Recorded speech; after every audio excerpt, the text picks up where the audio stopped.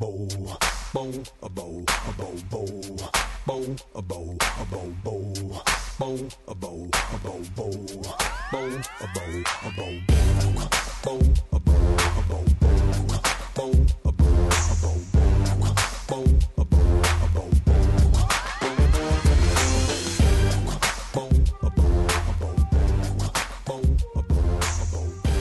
Hello everybody, welcome to episode 28 of Gaming Fix. I am your host person, Sam.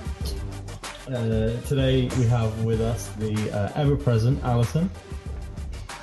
Yes, ever present for the first time in 3 weeks. Our best boy, Pat. I'm here for like 3 weeks in a row, I think. Ooh, That's very good. that's a good streak for me. And our guest, my best man, Theo. Hello, I've been here every single episode. None of you knew. I was here in the background all along. I'm the most consistent member. Including the episodes where we actually did show our faces. I assume you were just hiding under Sam's desk. Yeah, if you go back and review the tapes, you'll see just like little tiny shadows glimpses of in the it, background. Well, actually, Sam was sitting on top of me. He didn't have a chair that week. I was just crouched for the majority of the episode. So, yeah. Can you see a chair? I just squat. the whole time. Exactly. Squat the whole time, just freestyle. That tracks because you weren't doing CrossFit when we started this show, which means you were probably sitting on Theo during that time. And since we moved to just Mario Party, And you've the been pieces come CrossFitting. together. Yeah. Yeah. So thanks everyone for tuning in. We have a somewhat loosey-goosey episode this week because there's very few of us, and half the podcast is drinking, at least. No, like I don't. So I'm drinking a beer also, but So Oh, I'm three-quarters the of the sober one of podcast the is drinking. podcast. I haven't been drinking though. That's the difference. Alison, what's that a canister of? That looks suspiciously beer-like Oh. to me. Diet Coke. Oh, that's Sorry. a weird can. What the heck? Sorry to disappoint you. I have a beer It's and like I'm you're going in to a be having different one. country. Oh. I mean, to be fair, they're relatively new cans. They've only been around for like 8 months, I think, ish. Something like that. I'll be having a beer after the podcast. So some of you will be drinking before the podcast, some of you during, and some of us after. What about So- all of the above? That's me. You've got it. Yeah, so I'll introduce Theo very, very lightly. In that Theo and I lived together for 4 years, so he's put up with me for longer than all of you. Yep. He's the Most only people, yeah. person to have lived with me and Fiona, because Fiona lived with us for about 3 or 4 months towards the end of our time together. I've definitely seen more of his body than most people, and more than I'd want to. I mean, I think we can all say that though, right? Well, yeah, I suppose, yeah. Thanks, everyone. This episode is great. It's Sorry, going Sam. swimmingly. It's just, Best episode ever. I guarantee you, you're probably in the best shape of anyone on the podcast normally, except for maybe Alex. I don't know whether Alex is in really good shape or not, but I had this feeling that he is. I just assume he's really good at like literally everything that a human could be good at, which would include being in shape. He's Captain America, then. Yeah, except he's right. Canadian. Yeah, he's straight edge. But like, That's why I assume he's there's straight only edge. there's only a few ways to one up Captain America. One of them is being Captain Canada. So True. Because Captain He's Canada has alright. free healthcare. yeah, exactly. Okay, so as I said, Lucy Goosey episode. So we're not really going to be following the usual format where we talk about a few things and then we do a quiz. Mostly because most of the quiz participants are not here, so I didn't feel it was super fair. Although I guess it is their fault more than anything. We'll just give you guys like 5 points each for the episode. That's all. Yay! I mean, I Yeah, was work missing them for out. 2 weeks, so... Give me the same amount everybody's had in a all cumulative episode so far, and I think that's fair. Well, you were here on every episode. You got every answer correct. Oh, that is true, yeah. Yeah, okay. Okay, let me stick with my total points, aka I'm the winner already. Thanks. We're still gonna lose to Erica too. Yeah. Somehow. Somehow it always wins. So the one thing I thought we could talk a little bit about is video games that we have played. Yay! So, Yes. yeah, video games, not a rolling trash fire right now. They kind of are, but we don't have to go there. Some of them are. Some of them are not trash fires. Yeah. Yeah, I figure we don't need to give our political opinions on certain very, very shitty ArenaNet firings and things like that everyone else has delved into. But I think I love the way that you slid that opinion in, and I think that we can, as a unit, accept that description and move on. Yeah, you know what? I'm not going to disagree with that. Yeah, so, and then I thought maybe if we have time left after we've talked about games we played, we could talk about games we are looking forward to for the rest of the year. Yeah, I like that. Just kind of maybe everyone pick something that they're hype on. I know I gave you guys no warning, but Loosey Goosey episode. It doesn't have to be your number one favorite thing, just something you are excited about. Yeah. Yeah, exactly. Games coming out in 2018. Fuck. No, I'm definitely going to Google that in between talking. I got Definitely two Forsakens here. Yeah, sure. Dead Cell Switch. Don't worry, mate. I'm on it. So, I think we should start with Alison today because I've not heard you talk about video games for a while. So, Alison. Yeah. Cool. So I've been playing a game that I like to call Octopath Traveler, and everybody else likes to call it that too. I haven't had a chance, because that's the name of the game.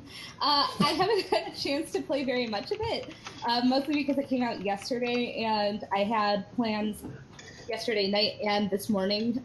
So I really only played a few hours of it so far, but I am really liking it in a way that I don't even know if I was expecting to, especially since a lot of I didn't really get that deep into Bravely Default, and I feel like a lot of JRPGs are kind of hit or miss with me. So, but like the few hours I've played, I am just really interested in Octopath Traveler, and I'm really hoping to get further into it.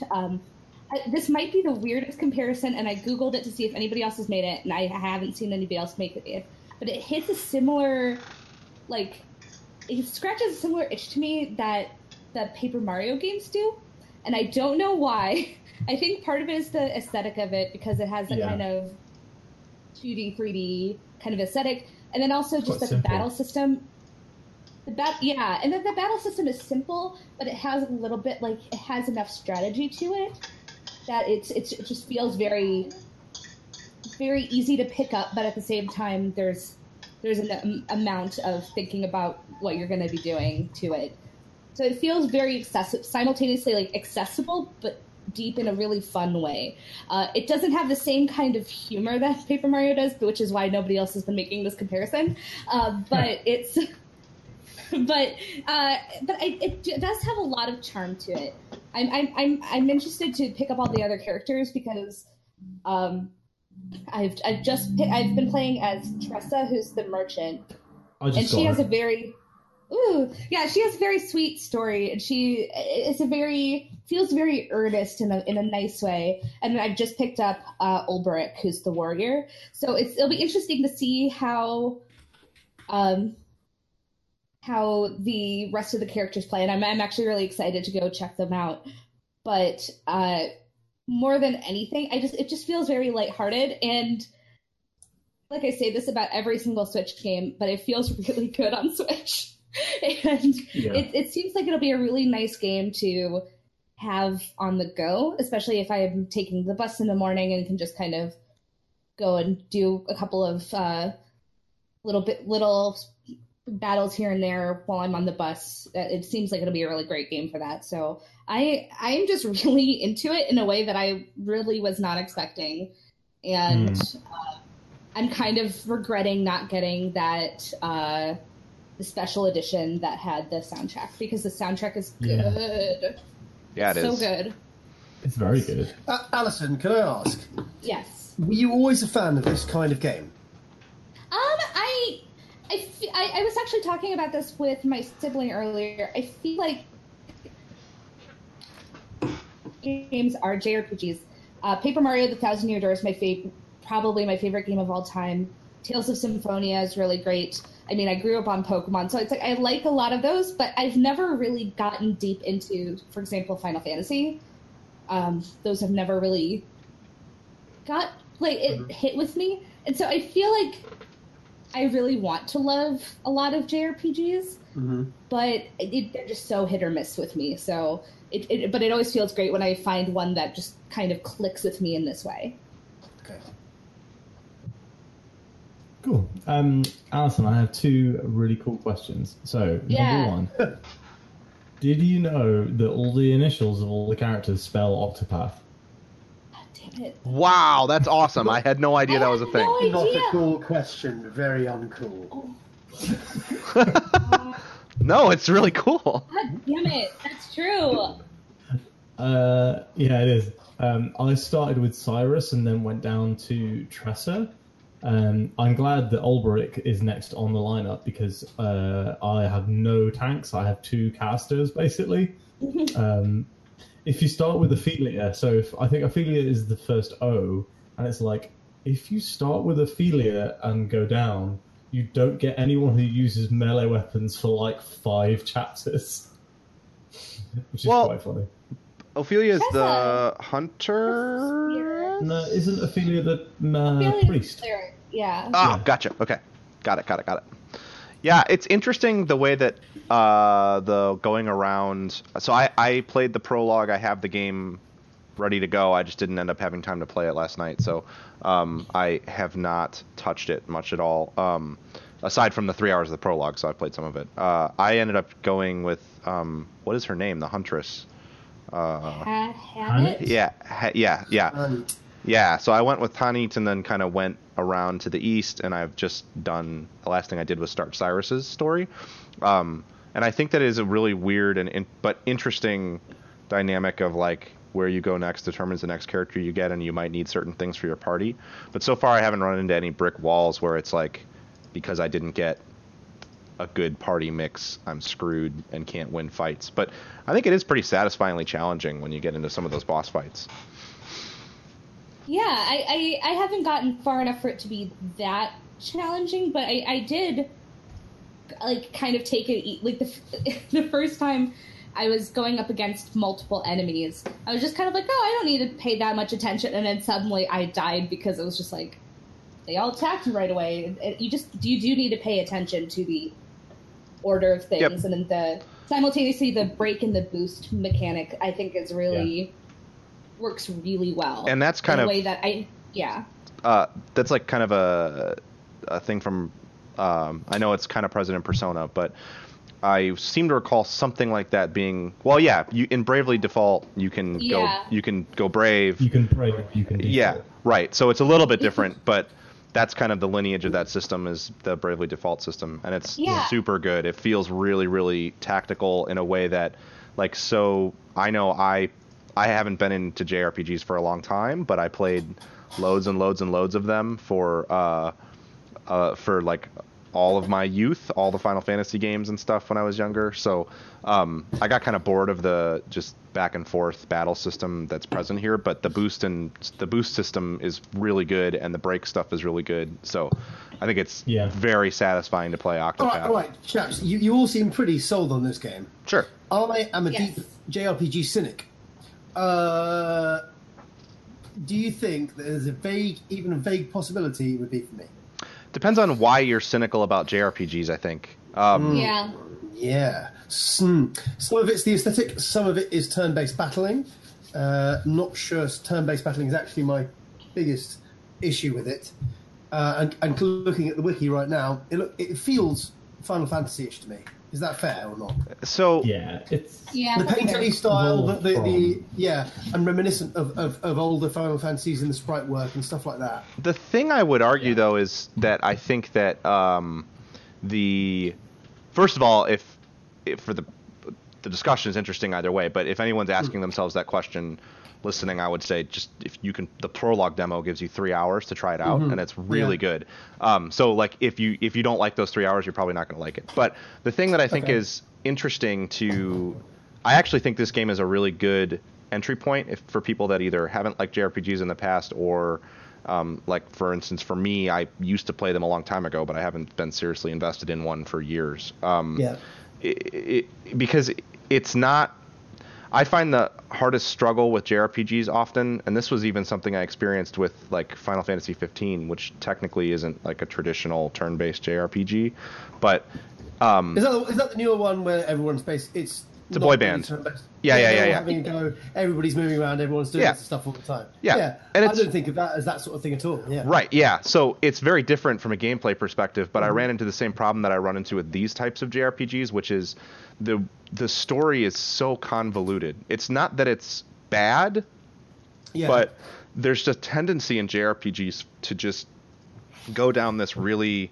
Like, we kind of are, in a reductive way, joke about it being like anime sort of storylines. In that, oh no, you know what you mean there, yeah. it's very convoluted, and you've got all these weird names, and like, they're basically retelling the same story in a lot of cases, but it's always just with these tons of just really hard to follow and really hard to get invested in branches. That's how I've always felt. I've often thought it was quite indulgent, and yes, I understand the sense totally. that people go, you need to invest X amount of time to be within it, and I don't think that's not a fair defense, though. Like, it's fine if you can do that, that's great for you, but I've never found that to be a good critical defense, though, of the fact that a lot of times the worlds and stories are hard to get into. So in the case of Octopath, what I found so far is and maybe there's a much greater overarching narrative that comes into play, but so far I've seen 3 of the starting stories, and they're 3 very distinct short stories is what it feels like. And so you don't have this 80-hour overarching narrative that tries to puzzle piece all these different factors into place. It's more like, no, this is this character's story. And yeah, you'll have a party of adventurers going on it to solve it, but it feels a lot more personal. Each character's story feels a lot more personal. And I think that's really, really interesting and makes it a lot easier to get invested in the narrative. And it means that if you don't like Hanit's story at all, and go play Cyrus's story, and maybe you end up only liking 5 of the 8 stories. So you play through those, and that's your time with the game. And you still get a rich experience out of it. So I think that aspect is cool. Sorry, go ahead. Yeah, and I think that, like, what you're talking about with it being accessible is exactly right. Because especially on a story level, I feel like all of the stories that I've seen so far, they're not... I wouldn't say they're bad. I wouldn't... like. Saying they're simple sounds like it's really reductive, but I feel like they're pretty straightforward, but in a compelling way. Yeah. So you're playing it and you go, okay, I get where this character's coming from and what their goal is, and it feels very. It's definitely not convoluted. If you're not interested in turn-based battling, I mean, it does have that, and it does have the whole random battle thing, which I've never really loved. That's probably the only thing about it I don't love. Yeah. Yeah, me too. Yeah. I think that's the one. The Pokemon I think I hate the most. Thinking about, I know it's simplistic, but Pokemon being probably the game with turn-based battling I played the most, being all Pokemon. Yeah. I hate the turn-based, like random encounters. I'm just not on board. Yeah. Well, especially when in Pokemon, when you're in a cave or something, and you're just like, I just want to go 5 steps to the right, and I get hit by like. Gangbang the Zubats, yeah.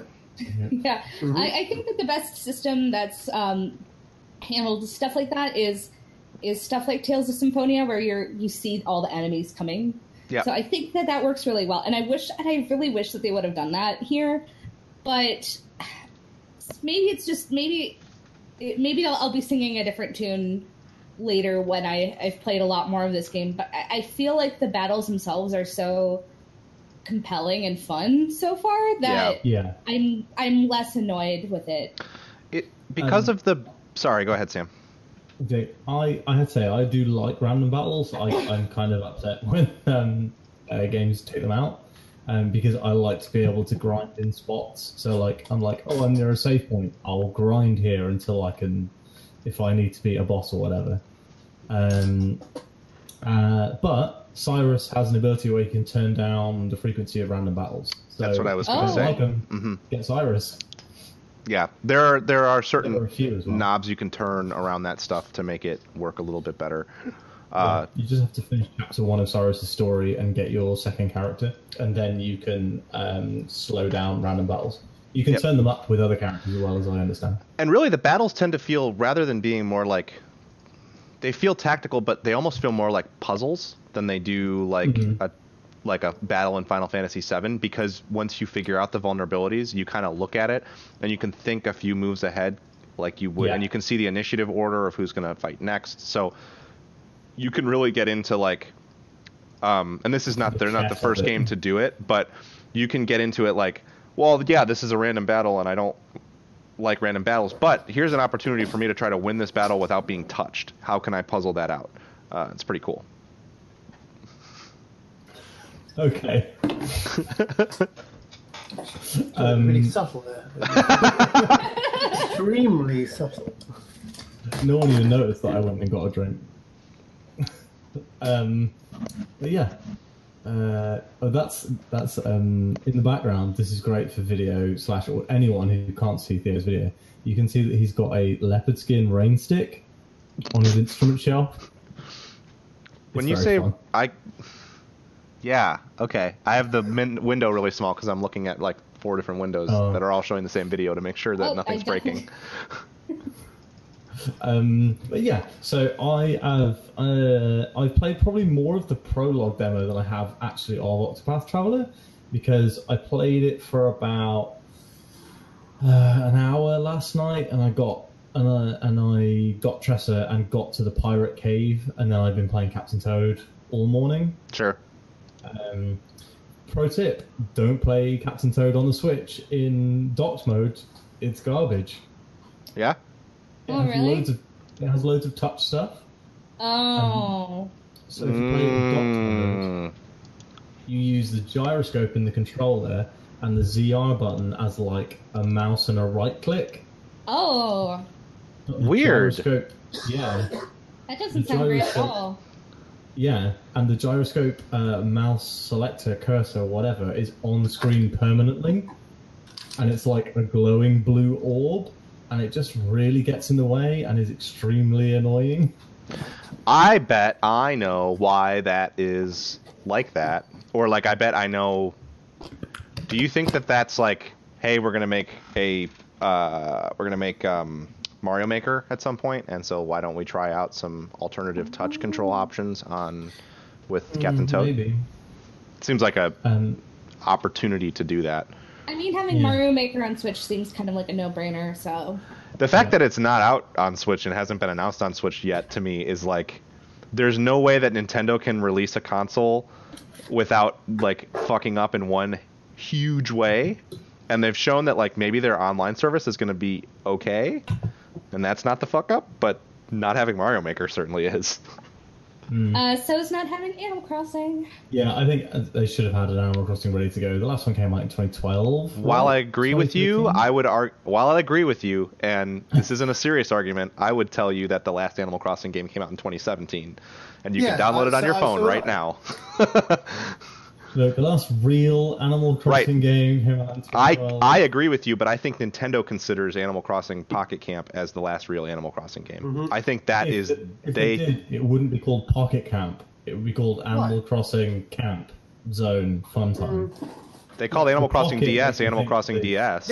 They've clearly crossed the line somewhere in the last 3 to 4 years about their strategy of how precious they are about their, maybe even longer, about their IPs and how they deliver things. They've definitely done something different in terms of how they've embraced mobile and being slightly more loose with their properties.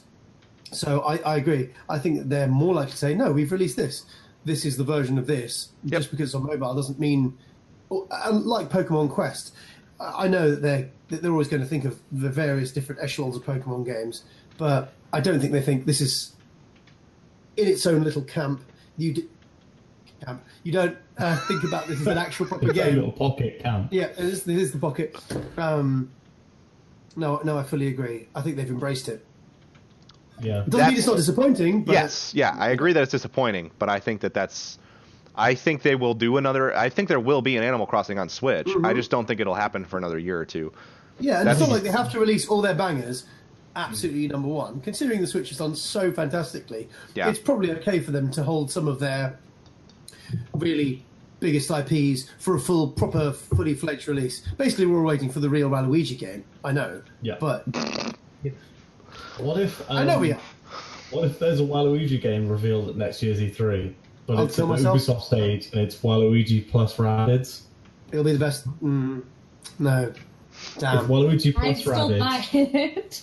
Waluigi plus Rabbids, and it's still the XCOM RPG gameplay, but it's all set in New Donk City, and it's a gangster rises through the ranks to Okay, become yep. a mob boss. Yeah, I'd be Okay. into that. Mario is But the mob boss. also, Sam, why aren't you writing for Nintendo yet? also, Like, buy that game immediately. what if it's Waluigi and Rabbids, but it's like a like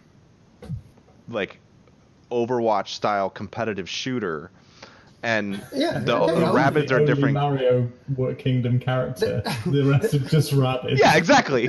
Right, and there can only be one Waluigi per match, and only one And Wario you- per match. Every And it's also lap based. Yes. Yeah, there you go. Or Waluigi is the map, and you play as the Rabbid. But it's not like Rabbid Mario, Rabbid Peach. It's Rabbid Tracer, Rabbid, Oh my I think we've no. lost the thread. God. Rabbid Diva. I mean, I'm still I Sam. would play I'm already. every game, all of these games that have been talked about today. for Sam, sure. I want to fly to the UK and ruin your wedding because you said the words Rabid Diva. Okay? Honestly, I can do that for you. Don't worry. That's fine. Fuck you. Yeah, you- That's I'll the do it. worst. I'm never not going to think about that, and I play a lot of Overwatch. I'm the true sleeper agent here. I just love the idea of you like showing up in the middle of the ceremony with this giant printout of a rabid diva, and you're just like, "This needs to be here." I'm going on Google to see if someone's already done fan art. I guarantee. Oh, I'm sure. I think there's almost zero way there is not rabid versions of every Overwatch character. I mean, Probably. is that possible? I think that contravenes every rule of the internet. If that isn't real right I now. mean, I've got something here. So I'm looking in the reflection of your glasses, and I don't want to see what you're seeing. I'm Don't googling expose it us to too this, because I can put please. it on the stream. Yeah. No, That's that's gonna be the not. only image for the rest of the stream, please. Hentai, Yeah. Waluigi, Diva. Oh, God. Oh no, that's not. We're not putting Oh. that on the stream. Oh, I don't want to see that. Oh, thank you. Yikes. No, I don't. I searched Rabid Overwatch characters and I didn't get anything. Wow. Yeah. Really? Disappointing. I feel like the internet's failed us, truly. Yeah. Anybody know any artists? Rabid Yes, fan art. and I'm not going to Joker, contact them about this. Minion. Yeah. Don't Google Rabid fan art Joker Minion. It's a bad scene. God. You know, I Oh, wasn't boy. planning on it. Yeah, I had never had that thought before, and I'm still. You do now. Oof. I'm going to burn that thought from my brain. Yeah. I just don't need that in my life. Yeah. Yikes. So, What have you been playing, Pat? so I can actually talk about two different games. The one that I had planned on bringing is another diversion to tabletop games. You may recall at one point I brought a tabletop game called the X-Wing Miniatures game. So this week I've been kind of rediscovering and picking up the Arkham Horror card game. Have any of you heard of Arkham Horror before? I've played the board game a decent amount. Okay. Yeah. I haven't played the card game yet, though. Yeah, so the board game is it's a game made by Fantasy Flight Games, or the same people who make the X-Wing Miniatures game that I talked about in the past. They're a huge board game producer. They're the biggest American board game producer for sure. They also make a series of Lovecraft-inspired games. The lineage kind of goes back to Chaosium's Arkham Horror, which was published in the 80s. That was a board game that was loosely based on Chaosium's Call of Cthulhu role-playing game. So in 2005, Fantasy Flight released an updated version of that board game that was way more complicated. And since then, they've kind of spun off and made a ton of Arkham Files games that are all just various card games, dice games, board games based on the Lovecraft mythos and kind of their interpretation of the Lovecraft mythos, which is something that I really love about their products because, like, Like, they actually produce some kind of trashy novels that I enjoy, even based on it, because it cuts out a lot of the like problematic parts of Lovecraft's writing. Obviously, he was a racist man and a shitty person. So even as much as I like a lot of his work, he was a bad dude, and Fantasy Flight has kind of cleaned up a lot of his concepts, and it's a more inclusive and diverse set of characters that's a lot more enjoyable to kind of inhabit. So anyway, the card game. Question number 2: have any of you heard of living card games before? I've heard of them, but I haven't really played any. Heard of not played.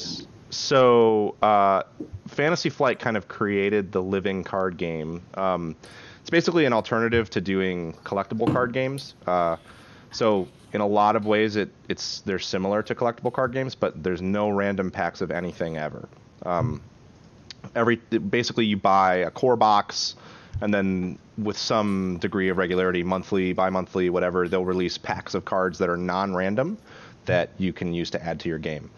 So, preamble out of the way, the Arkham Horror card game is a cooperative living card game for 1 to 4 players, where you kind of play against the board, as it were, although it's all cards. There's no real board.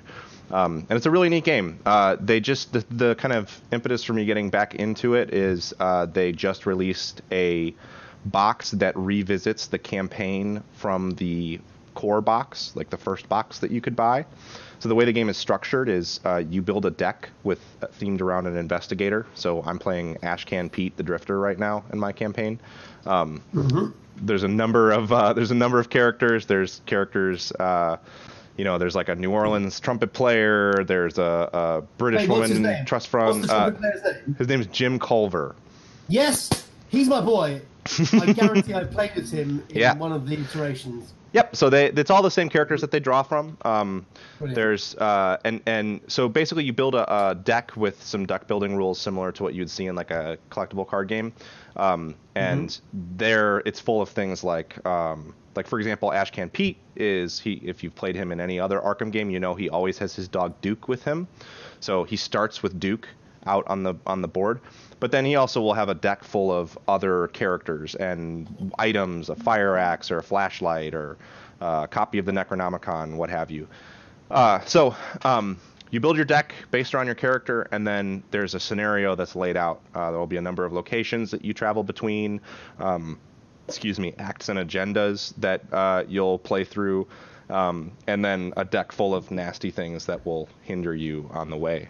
So anyway, they released this box, Return to Night of the Zealot, which is the Night of the Zealot is the name of the first campaign that was in the core box, and it's really, really cool. It's kind of weird because it's not a very good entry point. It kind of serves to make the core box harder, and as a good thing to revisit for people who have played through it a bunch of times. But that aside, it kind of got me to play it again, and it made me realize I have never talked about it on here. And it's a super fun game.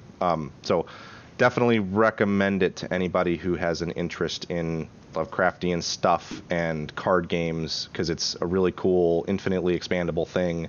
So far, the campaigns that have come out, they have the Dunwich Horror campaign is the second one, which is, of course, you have to. And then a campaign called Path to Carcosa.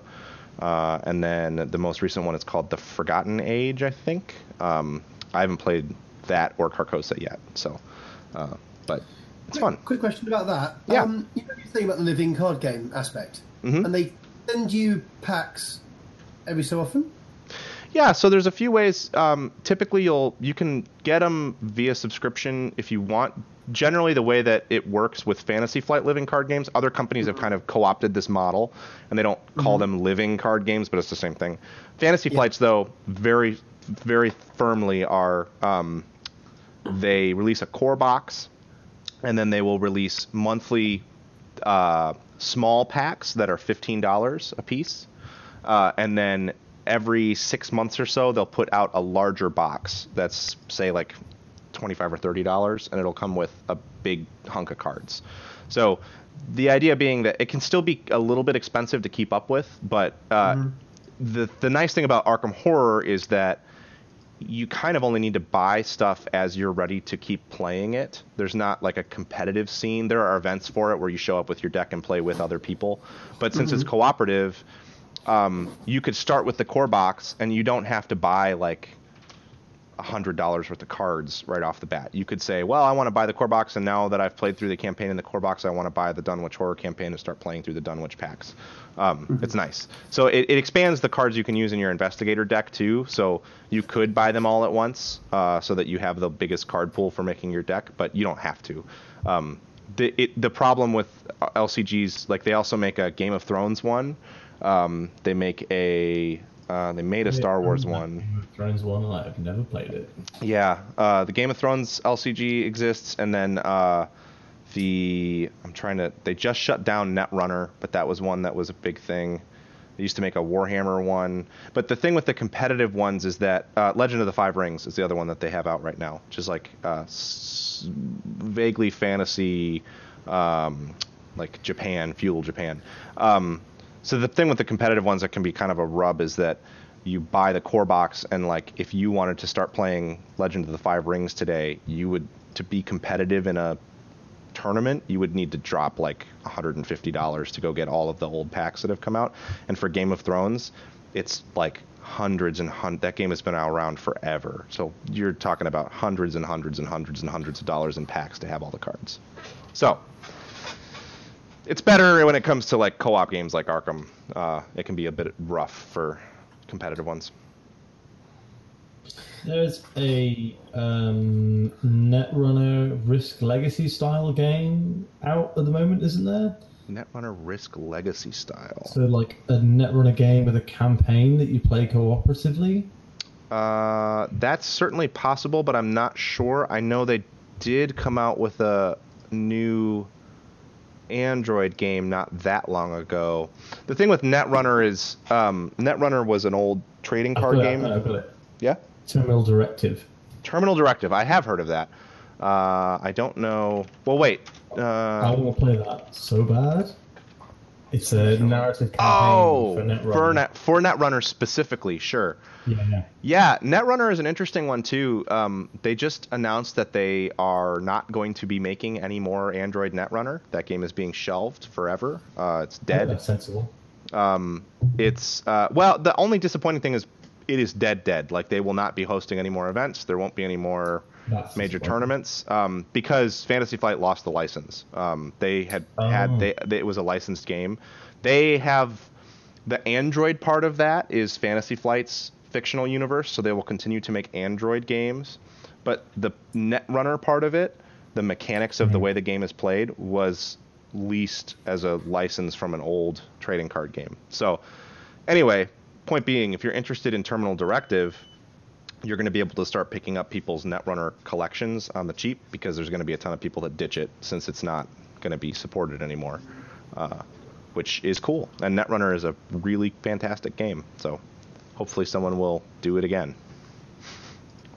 Yeah, I actually totally was interested in trying Netrunner, but then never. Now it's dead, maybe not so much. Yeah, it's tough. And that's another one that it's been around for a long time, so to get into it is kind of hard. And they're still trying to figure out how to solve that problem. Netrunner was a big experimental kind of test field for that stuff for them. I think I'm going to get Pandemic Legacy for me and Fiona to play. It's meant to be fantastic, and it's not super expensive. And I love legacy games. I love the idea. Just never had the time and energy to devote to it. Yeah, I'll kind of forego. The other thing I was going to bring up is Hollow Knight, and there's been a lot of talk about that. I'll forego that and say very briefly before we move on. I have also recently picked up a game called Gloomhaven. It's a tabletop game. Oh boy. So I am very wary of legacy type games because I don't like the idea of destroying components or modifying components. I'm kind of getting over that with Gloomhaven. Gloomhaven is like a massive open world role-playing game, but in tabletop form. There's 95 different scenarios you can play. Each one takes a couple hours to play through. And the idea is that like you start with scenario 1, and then based on what happens in scenario 1, you unlock new scenarios on the map. You put stickers on a world map, and then you build out the dungeon for each scenario. It's a brilliantly designed game. Got a lot of Euro Sounds mechanics. It is. It's got just so many brilliant mechanics. Like you pick from 5 different characters for your first characters, but they retire eventually. The idea is that you only play each one for 8 or 9 scenarios, and then they're done. Their story's been told. But when you complete their quest and retire them, you unlock a new character, and they're all in these little boxes, and you don't know what's inside the box. So you can see the symbol as an identifier, but I don't know what the characters are inside of those boxes. So if you really want to have the most fun with it, you don't open those boxes ahead of time. So I have like Sounds wonderful. 15 character boxes, and I don't know what's inside of them. There'll be a miniature and a set of cards for them, and I have no idea what's in the box. One day, hopefully, I'll unlock them and play them. But it's brilliant. It's a beautiful, beautiful game. I actually, I spent 3 hours putting together a laser cut wood organizer for it, and the box now weighs 35 pounds. That's the Shut Up and Sit Down video review of it is fantastic. Yep. And one of the bits is the guys are like, "Oh, I saw like a box with a dagger on it," and I was like, "Oh, cool, a dagger." And then he opens it up, and it's like a rat boy. And then he's like, "Oh, but like when I started playing the character, I was like, oh, and the plight of the rat boys in this town is pretty shitty. Let's like work on that." And like, yeah, playing his character changed the world. It So captures is it a vermling mind thief? Because that's what he looks like, a rat boy to me. Yep, that's the Mind Thief. Yeah, yeah. That game is just out there, man. Like it's crazy. I highly recommend. It's expensive. Like it's a little over $100 to get a copy of it. And then if you want an organizer, which I think is almost a necessity because otherwise it can take like 45 minutes to set it up. It's even more, but it's. I don't know that I'll ever buy another tile-based dungeon crawling game because why wouldn't I just play Gloomhaven forever? It's very, very good. And the legacy components in Gloomhaven, it doesn't have you destroy anything. You do put stickers on the board, but you could replay it from scratch very easily by just not like discounting the fact that you have the stickers on the board. You could just use a checklist. Judging from your previous history of playing board games like this, how many times do you actually tend to play through these things again, and how many games you own that you have unplayed of this ilk? So I don't have any of this type. So I have around 200 board games in my collection of games. Yep. Most of them are not with me currently because I moved across the country a few months ago. But I probably have 10 or 15 tile-based like dungeon crawl games. I've played all of them at least once, but rarely do I play all the way through them. I've played through Descent 2nd Edition and Imperial Assault completely. I've played a good bit of Shadows of Brimstone, which is like a Western, Lovecraft Western kind of themed thing. That's fun. I've played a lot of Mansions of Madness, which is sort of similar. Yeah, I think we played quite a lot of that as well. If that's the thing I'm thinking of. Yep, both 1st and 2nd edition. I've played a lot of both of those. But definitely, I mean, it'd be hard for me to recommend any of those over Gloomhaven if you have the means, because Gloomhaven is very, very good. Definitely. Would you recommend it to relative new board game players? Because my friends and I have been trying to think about finding like kind of a longer term either game or role playing thing, and looking at this might actually be right up our alley. Yeah, so I would say that it's good to have someone who knows sort of what they're doing to be able to kind of. There's no dungeon master for it, so it's fully cooperative. But based on like what I know about you, Allison, I think you could totally like manage sort of running and setting up this game. It's complicated, but it's not luck based at all, really. There's a small luck mechanic in it, but you can actually mitigate that more, which is something I do when I play it by not using certain rules. But it's much more tactics based than most games. So the hardest part about it is not so much learning how the game is played, It is a very challenging game, though. But that's more of a fun thing for you to figure out together. And the way that it's designed is they encourage you to say, like, if you lose a scenario and you die, it's not like a role-playing game where you have to go and, find, play through a story of reviving your characters. You just play it again. It's like you died in a video game level. Like, you just start over and play it again. There's no, so there's no risk in running scenarios and trying things, which is kind of nice. That's cool. Yeah, because we've been trying to think of either role playing or something kind of longer term, and having more frequent game nights. So yeah, and they call out in the Shut Up and Sit Down review, which is brilliant. Sam was actually the one who told me to watch it when I was first buying the game, and it was a good recommendation. He talks about how the idea with this game is not that you necessarily nose to the grindstone, play it for, a year straight every week and finish every scenario, because that's just not what. But what he talks about is how the fun thing is you play it every week for a few months until your group decides that they're ready to try something else, and then 2 years later you pull it out of the closet and you go, oh right, of course I remember these characters that we were playing. I remember that, and because it's very easy to put down and pick back up. There's no really intense overarching story. It's more like each scenario is kind of its own little thing, with the story is more created by the way that your group evolves over an actual narrative that's written. Sounds very cool. Yeah, it's an awesome game. I've been thinking about getting it. I feel like Theo, this might be one for us to buy for the Tuesday Club boys. I'm on board. And full disclosure, I'm playing it solo right now. I have a couple of people that will drop in and out if they're interested at some point, but as it stands, I'm totally digging it out and playing it solo because it's very good for that too. It is not as if it's better solo than with other people, but it is one of these kinds of games that is very good for a solitaire experience too. Okay. Wow. That makes me even more intrigued. Yeah. Interesting. Again, I might be tempted to pick that bad boy up.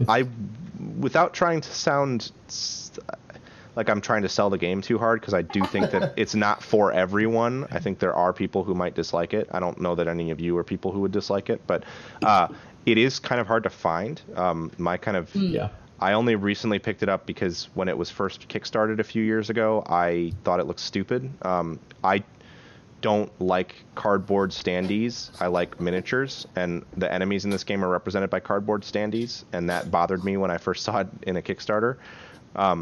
The reason is because it would be cost prohibitive to have them be miniatures because there's hundreds of enemies. So now that I know it and own that, I'm okay with it. But anyway, I skipped it at the time.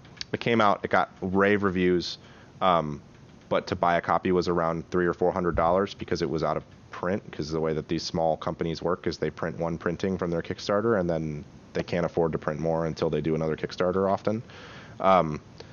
So anyway, they did a Kickstarter for a second printing, which they printed a lot more of, and so now you can get it at a lot of retailers, and it's currently it's a retail price, but I imagine in the next 3 to 6 months it'll go back up to being very expensive. So £170 keep that in mind. Amazon right now. So I think, Shit. yeah. It's 165 on dollars on American. Yes, so that might be a little bit out of my price range. That's the suggested retail on it's $140, so it's already creeping up. Mm-hmm. Yeah, totally. Excelsior might be able to get it in for us. We have a friendly local game shop called Excelsior.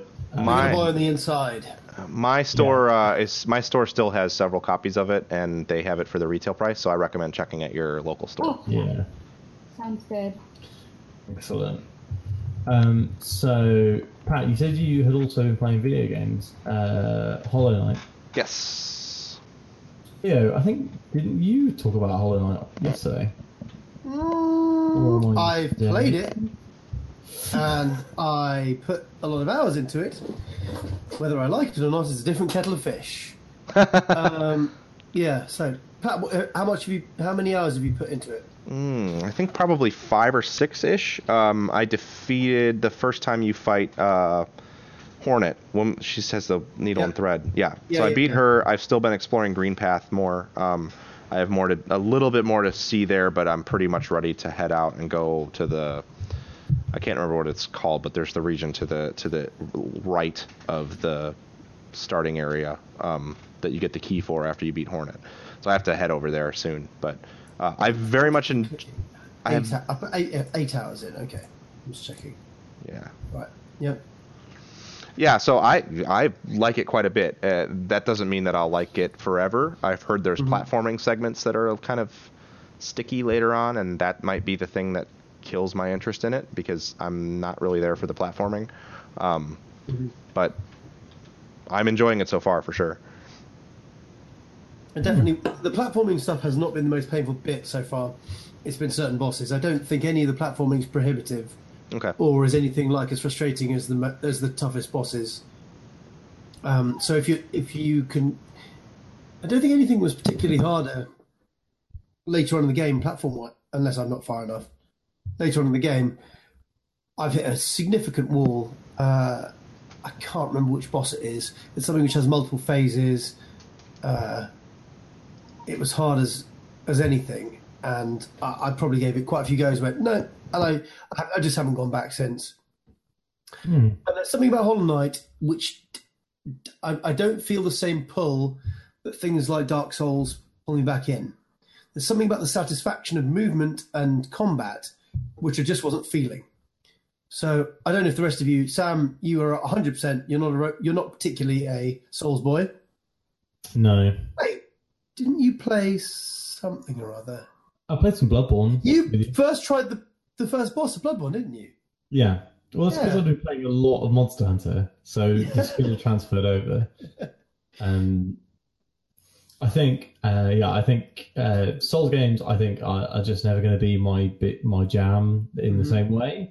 Yeah. But I am super interested in seeing what Monster Hunter for Switch is like when it comes out in August. Because I played a lot of World, and now I know how the game works. I wonder if I'm up for a much more complicated and difficult version of that game. Is it just the same, but you're playing on Switch? No, it's not World. It's the previous generation of game. Oh, really? So it's got they've basically taken out all of the quality of life, really. Yeah, they're taking out all the quality of life improvements. Like now you have to sharpen your blades and. Yeah, is this the one that was on 3DS or not? It was on 3DS. Oh god, I've got that, and it was fucking hard as anything, and it was awful. I'm super interested in it.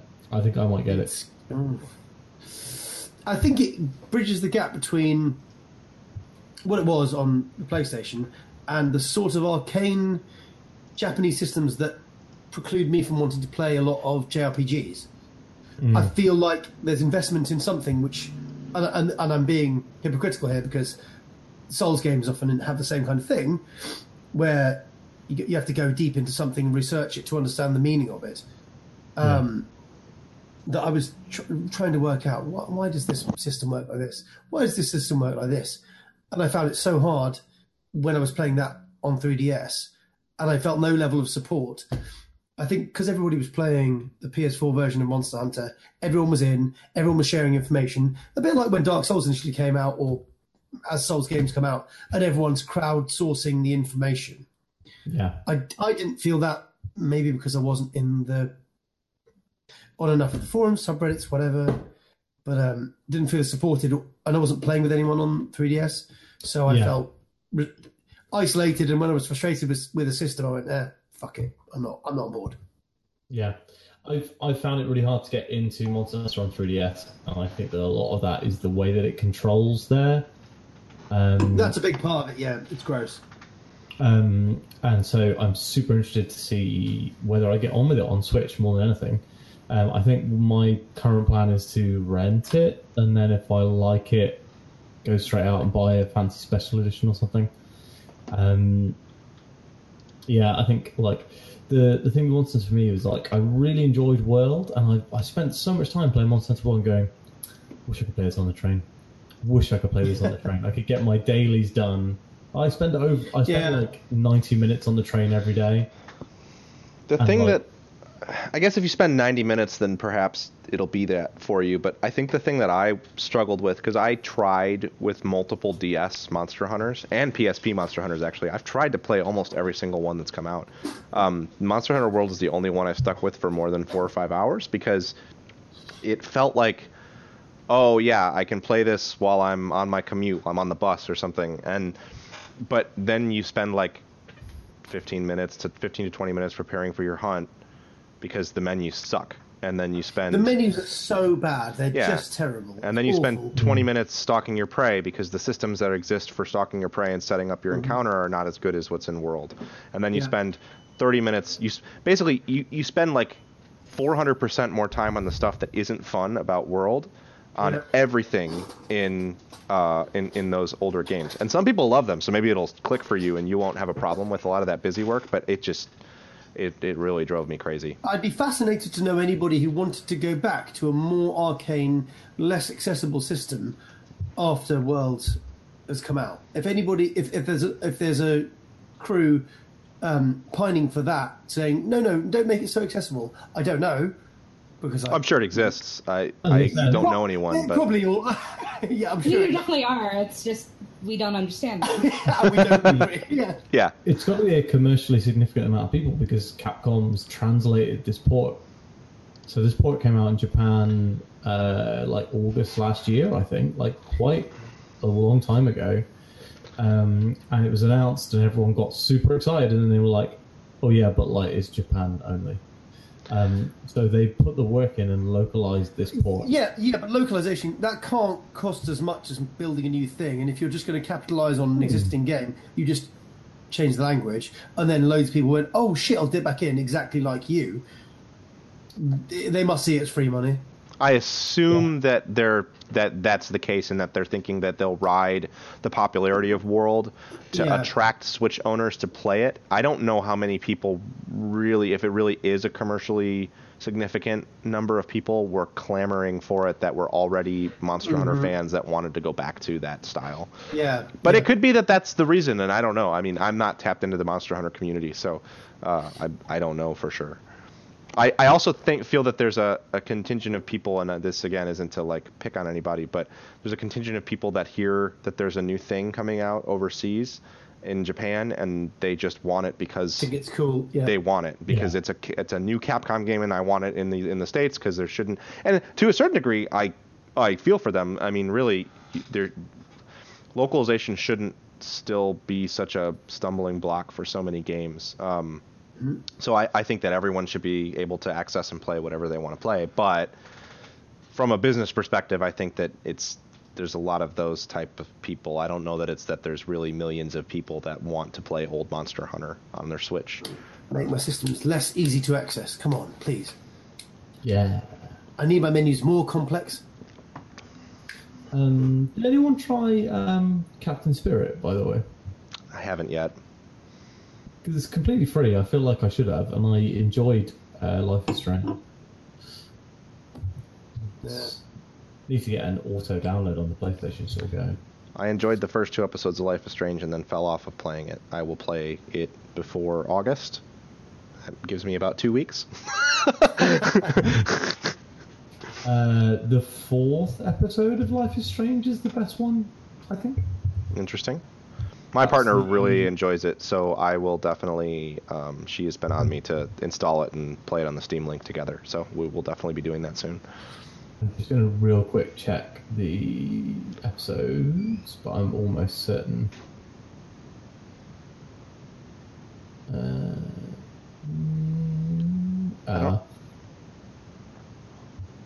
what are you looking at? I was looking at Wikipedia. It's not telling me which chapter is which. Sorry.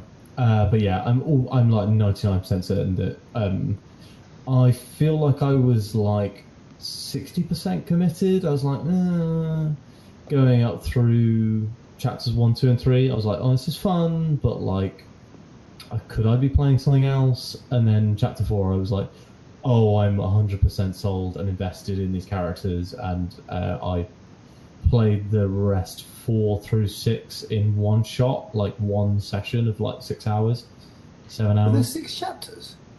Yeah, I think there's 6.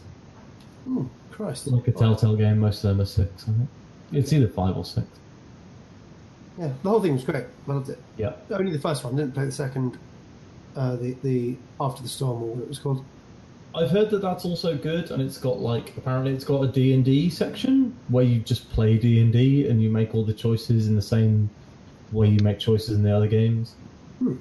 Interesting. Yeah, Greg Miller raved about it. Kind of funny, but he is a person who was very into Life is Strange. Mm-hmm. So it's hard to tell whether he liked it because it was more of what he liked or what have you. Mm-hmm. So games that I would like to talk about this week. We've already talked a little bit about Lumines Remastered. I pronounced it your way. How would you pronounce it? Yeah, how did you pronounce it? So, Wait, were you here last week, Allison? I can't remember. No. You were not. Yeah. Sam pronounces Lumines in a really weird way. Yeah, pronounce it. So, my uni flatmate and I both got PSPs on launch day, and we've both got a copy of the game that is pronounced correctly as Lumines.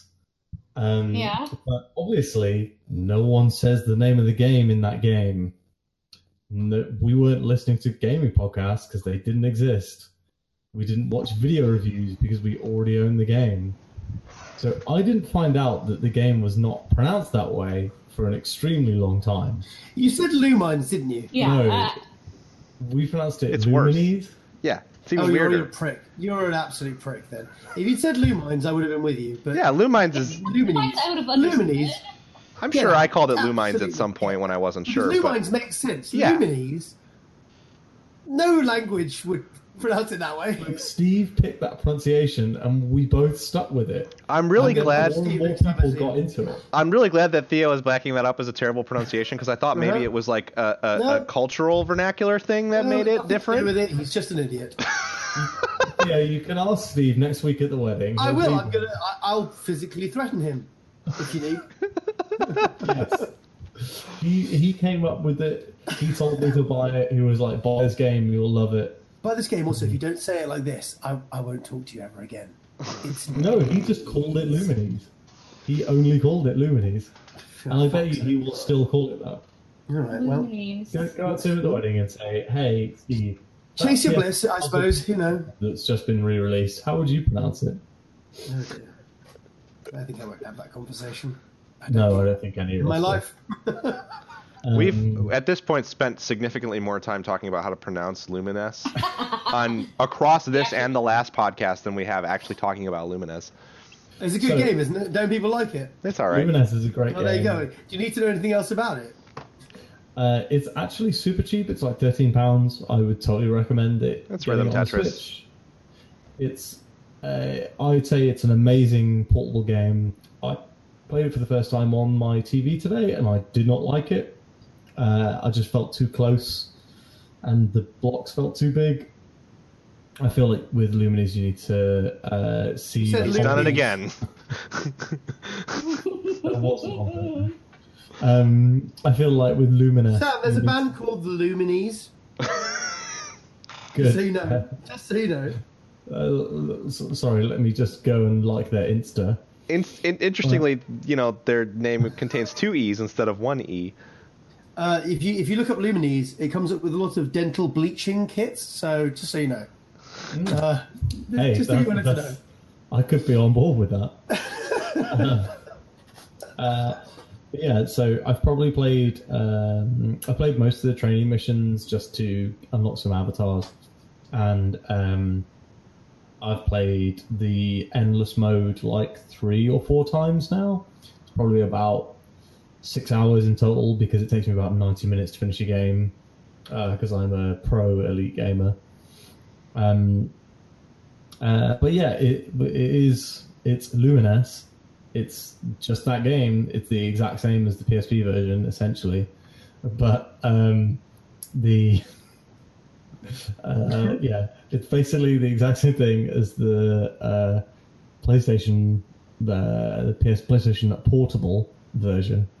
But Okay, yeah, I can see the teeth. That's good. I am the Lumines now.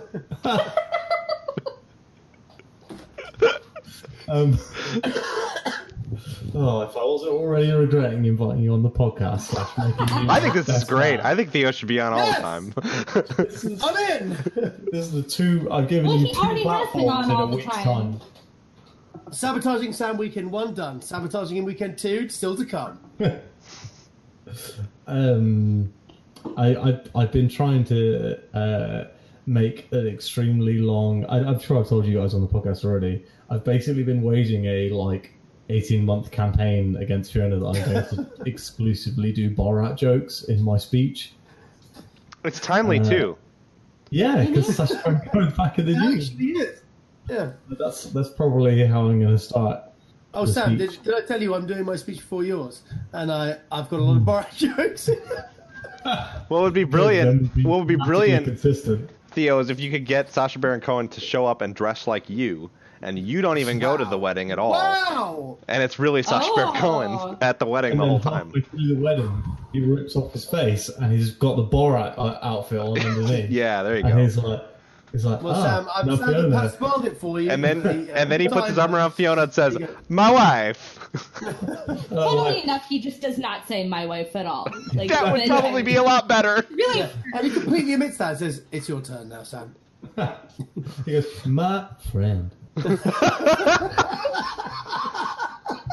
So Lumines is a great game. Yeah, everyone should play it. It's like, it was £13. It can't be much money in dollars. And it passes my 90-minute train journey very well by being about half. In the morning, I play half a game, and in the evening, I play half a game. What if it took you And like music's 20 great. minutes to set up your game of Lumines and then 20 minutes to organize your inventory after you finish? Yeah, of Lumines. Oh, yeah. Make sure you've sharpened all your Lumines. Make sure the blocks are sharp and that you have a good supply of music. Yeah. Sometimes the blocks are sharp. Sometimes And paintballs. You need a lot of paintballs too. Oh, yeah. So, what games are you guys looking forward to in the rest of 2018? Oh, God. I'll go first and start with. I have a couple of games that I'm bringing up. They say that they're going to be available 2018. Who's to say if they will be available 2018? But I can hope that they are. So I'm the bringing a first one- 2019 game, so there's nothing stopping you. Okay, cool. Specifically said That I'm bringing- 2018. Sam, how can you guess? It's all guesswork from here on out, isn't it? You know. Mm. So the first one I thought of is Donut County, which I'm really looking forward to, and I hope it is as good as it looks. So basically, it's like reverse Katamari Damacy. Yep. Yeah. So instead of making a giant ball, you make a giant hole that swallows things up, and it looks just so charming. And I love Katamari Damacy a lot, so I anything that will fill that hole, so to speak. Oh! That was not intended, but I'll take it. But it looks like it's going to be in that same vein, and so I am really looking forward to it, and hope Oh, that he it has developed that. the charm. Unfinished Swan. Shit, Yes. I didn't realize Yep. Oh, he did? I Yeah. didn't. Yeah, it's Annapurna. Yeah. that. Wow. Yeah, I know that it's Annapurna, but I didn't know that he did the Unfinished Swan. That's cool. No. Do you guys want to know something real shitty about Donut County? About the clone on the Yeah. Clone, yeah. That's part of why I was like, I gotta bring this up, because it's like I feel so bad for him, man. But I actually haven't heard about that. What's the deal? So somebody made a hilariously very close clone of Donut County and just released it on iOS. That alone is enough to Yeah. make me purchase Donut County like multiple times. Yep. Fuck Right. me. And it's- this game is already out. It came out like last week, Who cares? and it's legal. Like there's loads of stuff looking into it, Yeah. but it's just yeah, but very it's called. interesting. Yeah, I'm not going to give the name of it because I don't want to endorse it in any way. But it's also gone to be like #1 in the App Store in certain categories, and Sure. so it's really taken off, and it's kind of upsetting. So if I wasn't already really looking forward to Donut County, I am extremely must buy Donut County at launch now because of that. Yep, I will as well. I did actually install it, but I haven't played it. But obviously, I'll buy Donut County anyway. Yeah, I was thinking about that too because I'm like, oh, I just really want Donut County, and this will be similar, but I don't think I'm going to. Yeah, I'm totally interested in Donut County. I think it's really cool. I think the game that they've made of it is they've made something that's kind of like, I don't know, different enough from Donut County because it's a multiplayer game. Mm-hmm. But still, I'd rather just play Donut County. And it's coming on PS4, so I will play the heck out of that. You had a second game, Alison. Oh, I actually have two more. What? Second one is Ooblets. I'm going all indie today, by the way. So Ooblets, it's basically something like Pokemon and Harvest Moon and Animal Crossing all mixed up into one. Oh my god. I had heard the name, I didn't know anything about it, now I'm super excited. It is... Yeah, okay, after the podcast, you have to watch some of the trailers for it. Don't worry, I'm doing it now.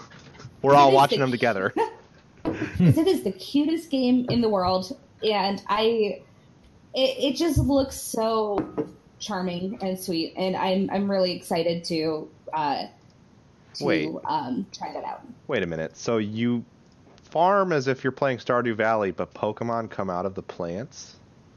Yes. What game is this? God. Ooblet. Coming out. Ooblet. Oh, I know. Yep, it's coming out later this year from Double Fine, and it's. I feel like every single year I watch the PC gaming show at E3, and every year I'm just like, give me Ooblets. The other games look good, I will buy the hell out of so this. Good. Yeah. Yeah. It looks like it almost has Viva Pinata-esque stuff too, with like the climates and things.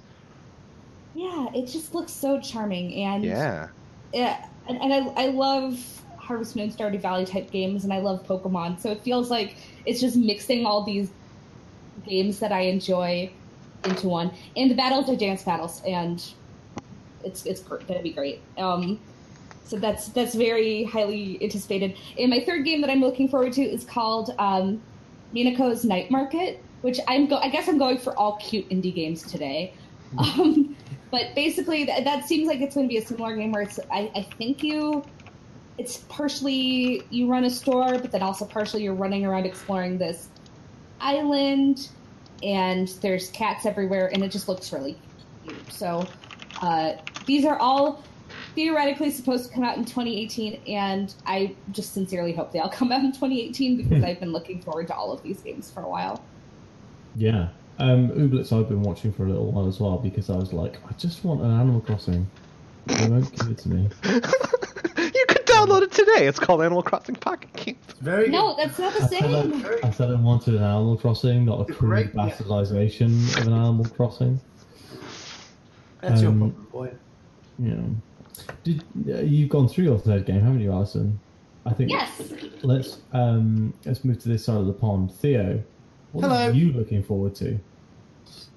I've got some things. Is it Destiny 2: The Forsaken that we will definitely? It's literally not that. It's that. That's got nothing to do with anything.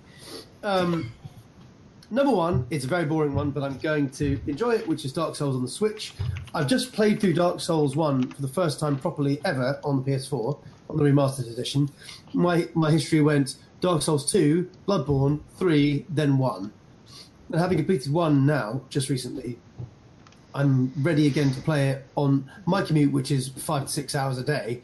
The amount of time I think I could put in to stupid builds and just prancing around in Dark Souls 1, I'm really looking forward to it. Looking through 2018's releases, the only other two that jumped out to me were Darksiders 3. Not going to say it's going to be good, considering that I think that's got a problematic history of development. I love the other two. You think it does? Yeah, I think so. I think it's got the key people, apparently. It's hard to say if that's going to come out as anything good at all. I love the other two. I like 2 more than 1, I think.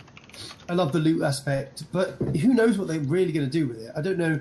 Have any of you guys seen which direction this is going? How it's going to differ from the others? It looks to me a lot like the first one in terms of gameplay, but I've seen very little of it. I've only seen about 20 minutes of gameplay.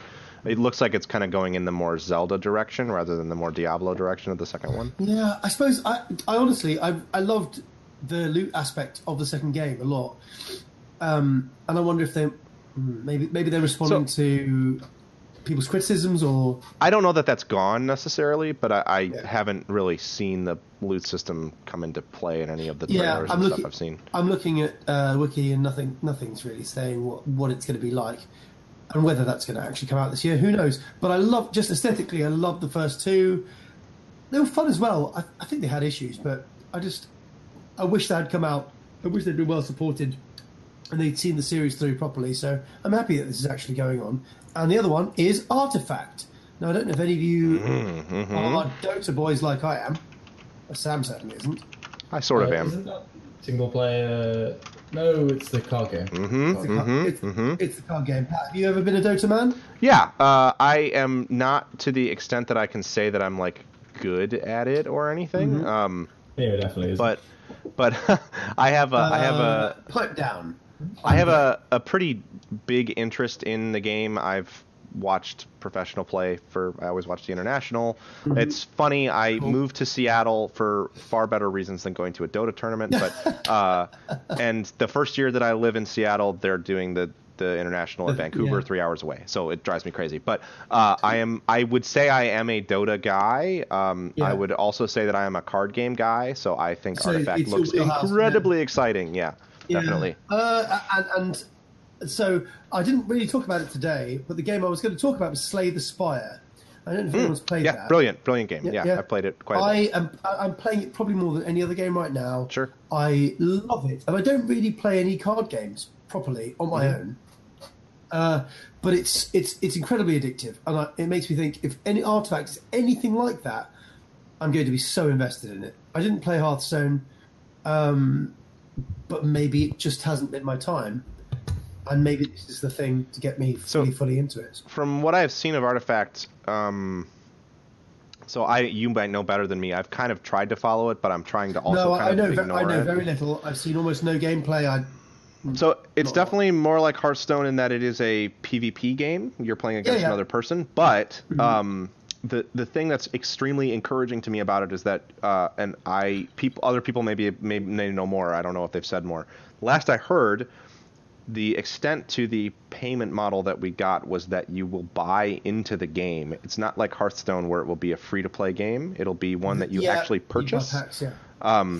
So my assumption then, it almost looks like they're going to be doing it in that living card game type model that I was talking about in physical games, where you'll spend $10 to buy into the game, and then rather than buying randomized packs, you're purchasing specific cards. So it says on the wiki, Artifact features card trading integration on the Steam marketplace. Right. Not sure what that means. Yeah, it's hard to know for sure. It may be that it'll be random packs and it's just a $10 buy-in to get your starter deck, the way that Magic the Gathering works or whatever. Stating that he and the team wish for it to avoid becoming pay to win, and the beef card games and Half-Life single player action games.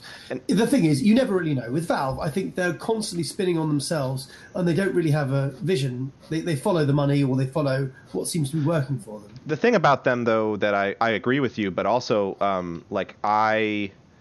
I think that, and to an extent I would say this about Blizzard too, and I think they failed with Hearthstone largely, so in this aspect that I'm going to outline. But everybody says their game's not going to be pay to win, and then everybody almost is always lying. But they want it to not be pay to win. In the case of Valve, though, they've actually put their money where their mouth is, and like Dota is not pay to win. Dota 2. Completely. Counter-Strike is not pay to win. None of their games are pay to win. So I would have said the same thing about Blizzard before Hearthstone came out, and I think that while they try to make it not pay to win, it very much is. So and not so much that it's pay to win because the more money you spend, the better you're gonna be, and the more you're gonna win. It's more that you need specific cards to be competitive in the meta in Hearthstone at any given time, and there is no way to acquire those cards other than buying random packs. You may find that you drop $40 when a new set comes out, and you get all the cards you need, because it could be that that's how it goes. Or you could spend $300 chasing the cards that you need. You never know. If any game requires you to spend extra money to keep up competitively, in that sense, it's already pay to win. It doesn't matter how little it is. If it makes you invest extra money, it already is.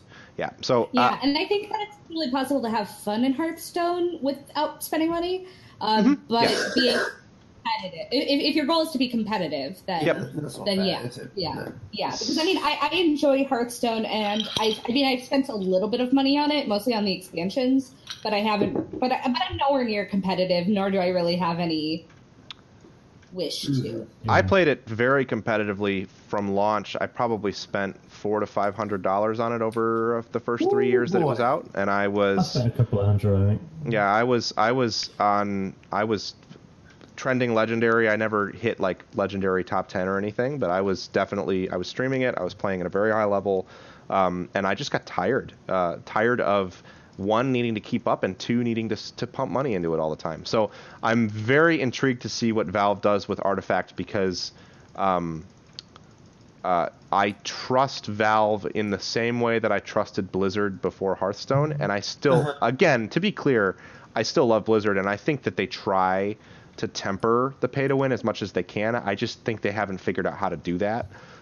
So I'm hoping that maybe Valve has figured it out and that it'll work with Artifact. And honestly, like, part of the way that I think that could happen is they're very iterative. They change their games all the time. I could see this game costing money when it first comes out, and then I could see it going to you know what, all the cards are free. We're going to sell you boards. We're going to sell you avatars. We're going to sell you all kinds of cosmetic things, like how they monetize Dota. Like to buy, Rick and Morty voice packs. Yeah. Don't threaten me. But yes, Artifact looks extremely exciting, and it looks like you're playing 3 games of Hearthstone at once, which is a cool idea. I'm only worried if it fully takes their attention away from Dota, which it probably will, thinking about Counter-Strike. But there you go, such is life. At the same time, though, I live near there, so like I don't know people that work at Valve, but I know people who are friends of people who work at Valve, and I have a certain idea of what their culture is like. I mean, they have like hundreds and hundreds of employees. That's the thing that people like that isn't clear from the outside. They're a pretty large company, and they make like 2 games actively. So honestly, 2 games, Dota and Half-Life 3. Okay, keep dreaming. So honestly, they have the bandwidth to put a really awesome team of developers behind Artifact. You'd hope so. You really hope so. I think it just comes out when you see it happen. Then you know. Yep. You can never really predict. Totally. That's the Dota way. It's the Valve way, really. Yeah. Pat, did you say what you were looking forward to? Did I forget? No, so I was gonna say it's a 2019 game, because I was gonna go with the Sinking City to kind of continue my Lovecraft trend. Sinking City is a Frogwares game that's coming out, but instead, after I was reminded that of Annapurna, I am going to talk about The Outer Wilds, which I have briefly discussed on a cast before, but I'm going to say it again because I'm going to scream about this game forever. The Outer Wilds is slated to come out this year. It is also being published by Annapurna, and it looks like an absolutely wonderful, brilliant adventure game. Has anybody played the alpha of The Outer Wilds that came out years ago? No. So I pumped a lot of time into it. I think the alpha is going to end up actually being kind of what the full game looks like. I'll be interested to see what the differences are. I will still buy it and play it more. But The Outer Wilds is a game. I don't. Was everybody? Allison, Sam, were you here when I talked about it last? I don't think so, actually. Okay, it might have been one that neither of you were on, because it was a really month short, or 2 ago. A 20-minute loop, is it? Yeah, so the original alpha, it's unclear what the final game will be like. it looks a lot better now. So they may have made a lot of other changes, but originally it was a 20-minute loop, but it was a game where you played as a sort of an alien that was you spawned in a place, and the idea was you need to get in your spaceship and fly to space. And once you did that, you realized that like there's this solar system of planets and moons that are all rotating around each other way faster than they would in like a real life environment, way closer together. But it's all this physics-based, like I need to get from my planet to the moon of my planet, and then I need to get to this place, and it's all based on gravitational pulls, and it's far more simmy than you would expect based on how the game looks.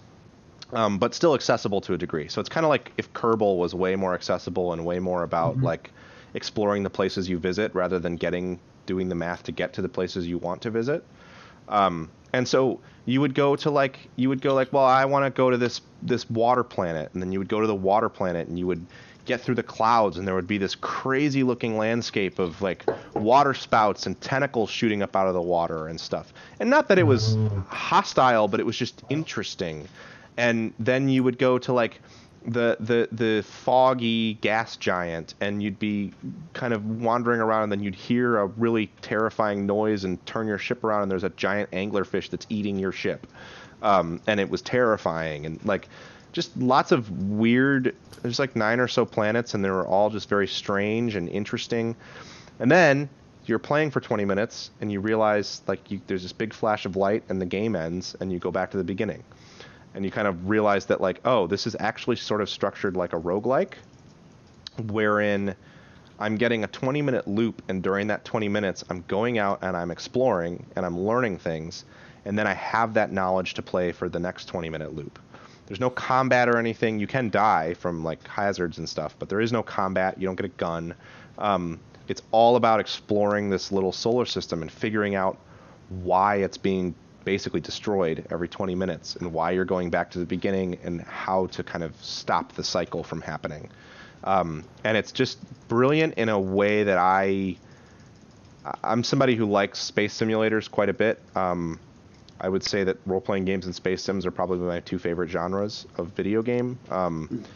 And this game just is a space sim in the weirdest, coolest way that I've seen in a long time. To the point that like it's definitely the game that if I could take one game from 2018, it would be the one that I would take and I had to like give up all the other ones, because it just looks so brilliant and fascinating. Cool. Well, I want to talk about Hell Week. So, what? I don't even know what that is. Hell Week is not a game. It is a game in which 3 games which I've been waiting for multiple years all come out. Oh, I was going to say, what universe are you not talking about Spider-Man? So, on September the 4th, Destiny Forsaken comes out.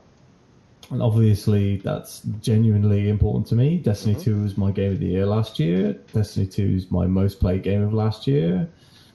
Destiny 1 is one of my most played games on PS4. It's a good game. Big fan.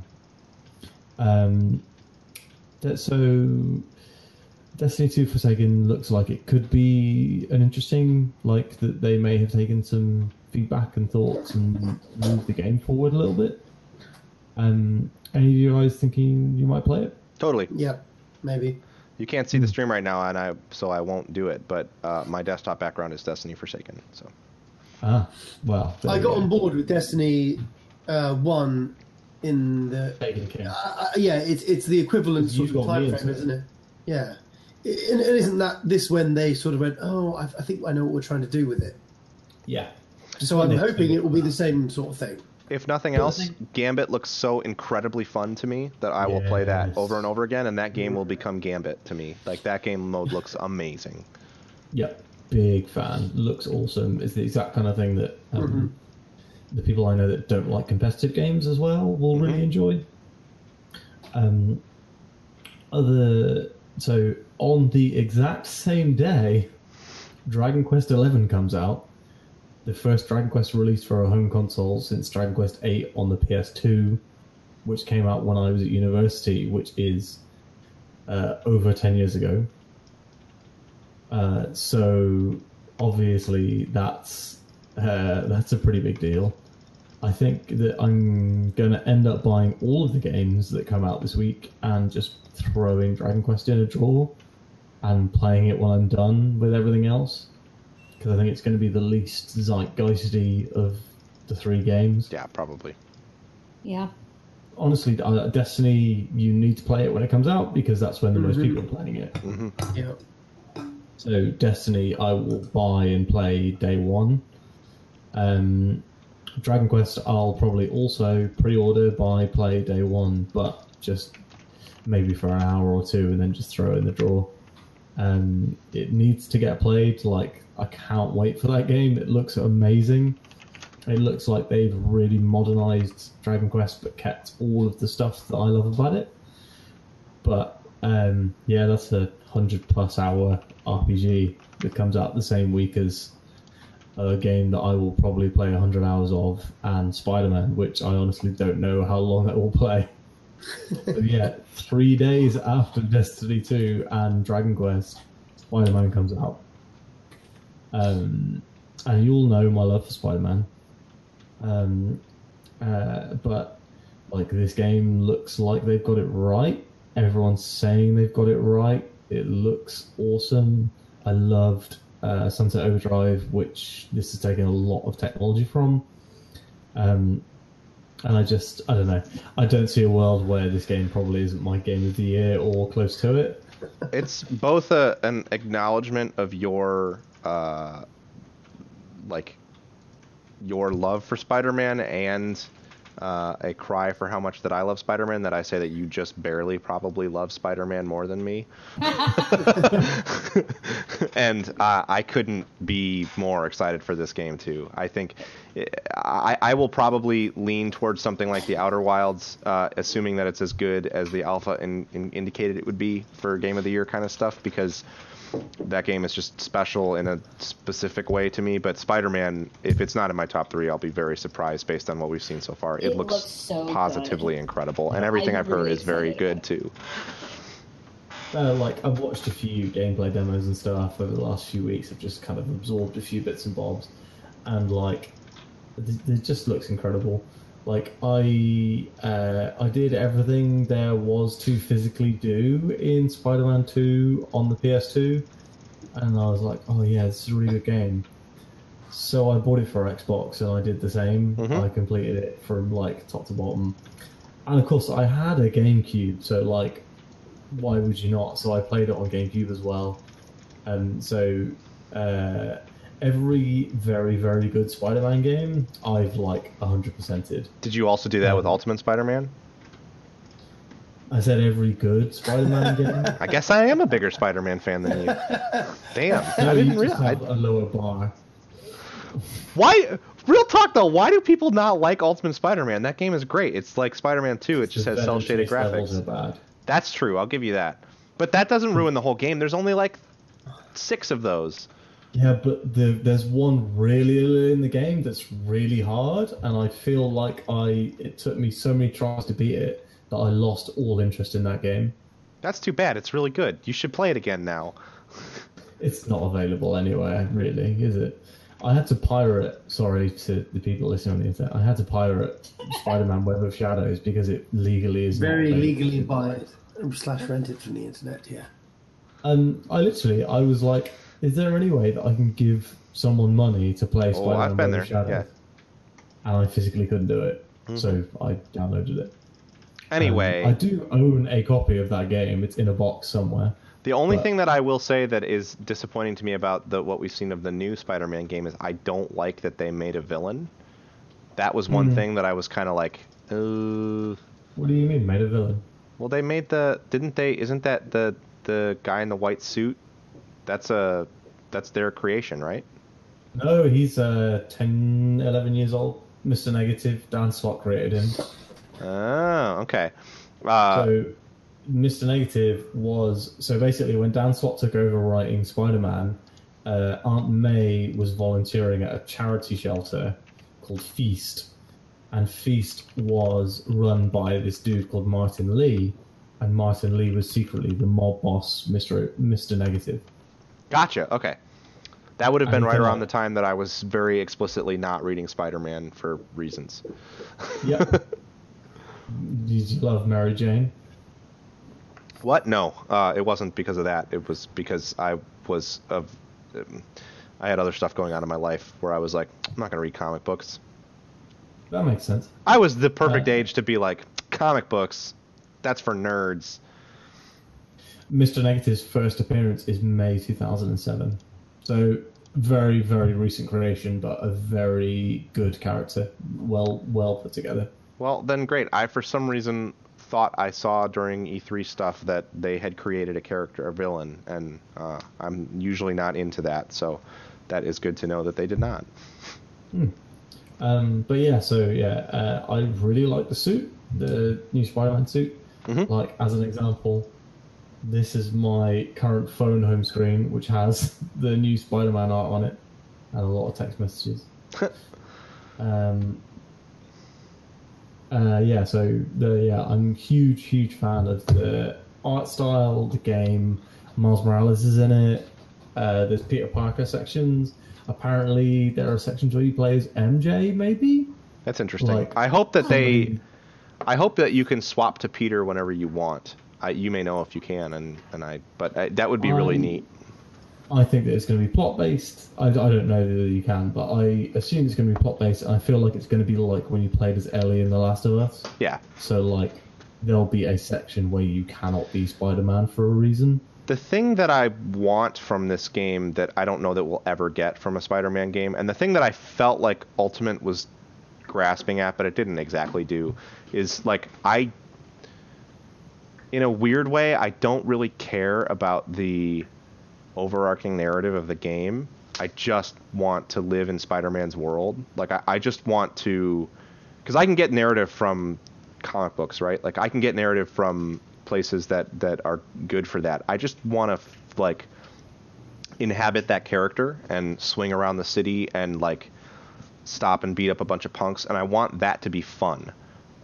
In a way that it was fun in Spider-Man 2, and I think it was fun in Ultimate Spider-Man 2, although I agree with you that the Venom stuff is bad. And no game has done that since those games, so I'm really hoping they nail that aspect of this. And that's why I think things like being able to swap to Peter would be kind of neat, even if you're not going to do anything but walk down the street as him and then turn back into Spider-Man. Also, Venom's a bad character, and that's the reason why the Ultimate Spider-Man isn't a very good game. You're right that he's a bad character. I Venom is one of the worst Spider-Man villains. I'd rather see a Jack-O-Lantern comic than Venom. Yeah, sure. Yeah, there you got a differing opinion there? So let's have some biotes. Should I stream the trailer of the Venom movie? I'm not saying that film might not be the biggest pile of garbage you've ever seen. I actually think that movie looks significantly better than it has any right to be.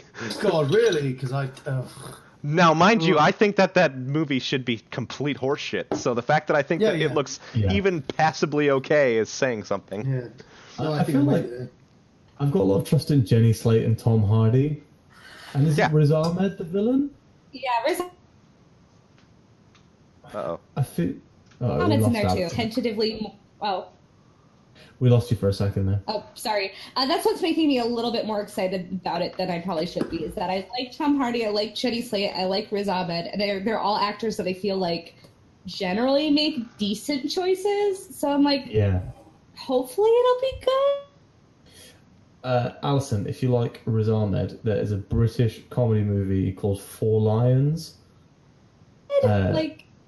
Ooh, sorry, you cut out again then. I just noticed. Did you hear what I was saying about a British comedy movie called Four Lions? No, I did not. So it stars Riz Ahmed, and it's a comedic look at Islamic terrorists. It's extremely, extremely funny, to the point where I laughed watching that movie. And I would very much highly recommend you watch it if you like Riz Ahmed. He's great in it. I'll check that out. But yeah. So there we go. So let's end on a nice high note. Yeah. Talking about Islamic terrorism. Terrorism, yep, good. Yeah. No, let's end on a high note of Spider-Man and how that game looks like it is legitimately going to be incredible. It looks I'm very really good. excited. Looks very good. I do other think. high notes. Sorry, I was going to say just other high notes for the year. Assassin's Creed looks like it's going to be real good. Yeah, I'm very excited Yay. about that. I will really enjoy that, I think. Did you play Origins here? Yeah, I probably 20, 25 hours of it. I fucking loved it. I gave it back because I thought, okay, I think I know what's going on here. I still really enjoyed it. I would even play again, but everything I played of it was brilliant. I played like Yeah. 8 to 10 hours of Origins, and I didn't finish it. It's on my list. I got to get through it so that there's a gap so I can play Odyssey when it comes out, and I'm not burned out. But anyway, did you see, Sam? I saw something, but I couldn't actually find any news stories that explained much. But I saw like a headline talking about how they redesigned the combat system for Origins like a month ago. Like they patched in a new combat Really? system. I What? played it just over a month ago, so I can't tell you. But I do Okay. own that game. They They like- did put a patch out. I think. Yeah, they put out apparently what I was reading, and this might be, again, I couldn't find stories that really clarified what they were talking about, but it seemed like they put out a patch that redesigned the melee system and rebalanced range combat, which is weird. like, it's so, it almost seems like maybe they're like testing ideas for like balance in Odyssey by introducing patches into Origins, which is just like super, super smart, if you ask me. I mean, obviously it just Odyssey shows- ships kind of soon, but like, I don't know. It's really interesting. I think it just really shows how much they care about Origins as a Yeah, game. Totally. And you can see that when you play the game. You can see that it's a loved game. Yeah, Like- I bought the version with the season pass and stuff when it came out, so I need to go back and actually play through it because I have all the DLC waiting too, which I've heard is very good. I think that Odyssey will be something that I probably put on the Christmas list, and I try and finish Origins before Christmas. Yeah, I don't see myself being able to play enough of Odyssey to be able to really fight for it in any kind of Game of the Year context, which is the same thing that happened with Origins. I kind of wish they would put those games out earlier in the year, as much as I also wish they would give them a year to breathe. But Odyssey looks great. I would really. I'm super interested to see if Odyssey gets as good rave reviews as Origins. I'd be very tempted to try and just like push through Origins and then play it before the end of the year, just to talk about it at Game of the Year. So I think it's. I think if Assassin's Creed is making amazing games again, it's something that's worth talking about. Yeah, I mean, them continuing the tradition of making amazing games that only slipped up for one game is definitely. No, I mean like there's like 3 bad games. There's like one bad game and one game that launched bad. 3 Black Flag and Unity, all bad. You're like mega wrong about one of those, and I'll All right, excuse so the I- other one. Okay. I'll excuse the other one, but only because it was very bad when it came out. I played a lot of Assassin's Creed Unity when I bought my new TV because I wanted something fancy looking to play on it. It's like Had you it played a with- lot of Black Flag. You played a lot of that. I didn't like that game. But you played a lot of it. Oh, I hate all the sailing bullshit. Just The But you did only it a bad, lot. the only bad Assassin's Creed game is 3. That's it. There's only one bad Click on the map Assassin's to go Creed game. somewhere. Assassin's Creed 3 is a bad video game and a bad representation of the American Revolution. Do you know what's awesome? Is that the Assassin's Creed game set in England is very good. And It is the people very are good. Oh, I It is love that. excellently good. And the Assassin's Creed set in America sucks balls. It does. You're totally right. You're totally right. Also coming this year, Red Dead. Also coming this year, no games because they're all getting out of the way. Afraid of Red Dead. I have a sneaking. I'm gonna play it, and I like Red Dead, so like I don't want to. I like Red Dead. I have a sneaking suspicion that this new Red Dead is going to disappoint a lot of people. Me too. I feel like it's going to be a solid 8.5. Yep. And people are expecting 10 out of 10. Yep. I think that people are going to. But I think But that the online will be amazing. I think that it will be a solid 8.5, but people will claim it's a 10 out of 10. And I think it'll be one of those games like BioShock Infinite that when it comes out, everyone goes head over heels for, and 2 years from now we'll talk about why people overrated Red Dead. I love Bioshock Infinite. I also love Like, Bioshock Infinite. I am someone who adores that game.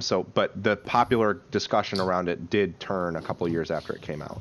yeah, It turned and I've never close understood earlier that. than a couple of years You're right. after it came out. About 6 months. Like outside of Game of the Year for that year, though, it definitely was after holiday that year. Yeah, yeah. I feel like it took like just long enough for it to be like Game of the Year discussion, Right. and then suddenly it was just like this game is trash, and I don't agree with that, but Well, I agree with the reasons why people said it was trash. I think Right. the reasons that people said it was trash are the weakest aspects of the game.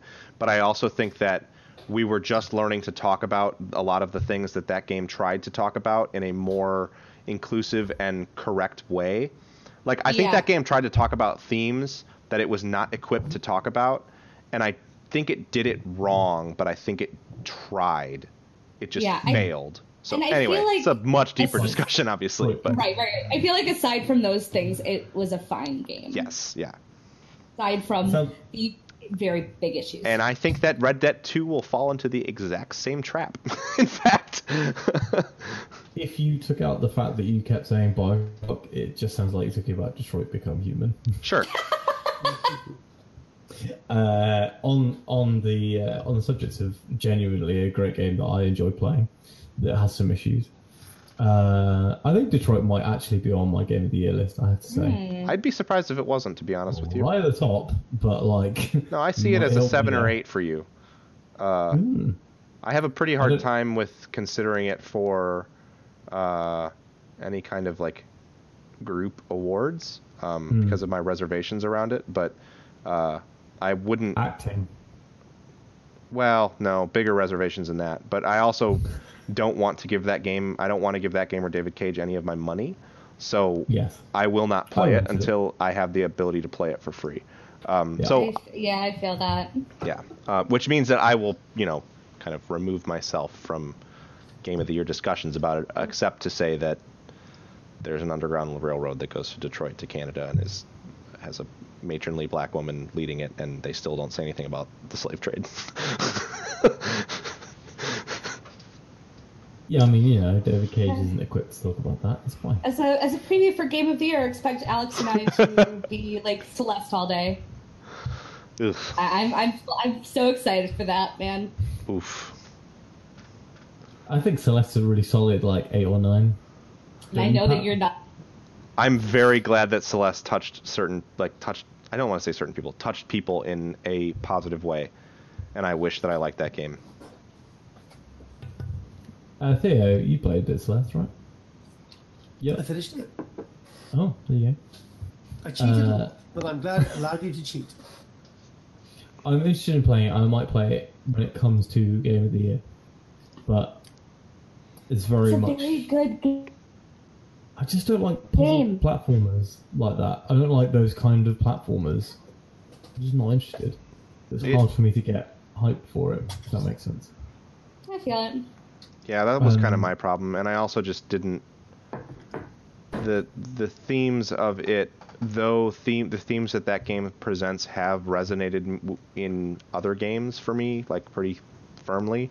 In that game, it just didn't do anything for me. But I think that game is also. I think it's good. The reason I am not looking forward to talking about that game in Game of the Year is because I think that game. Encourages people to be passionate about it because it touches them in a specific way that is very emotional.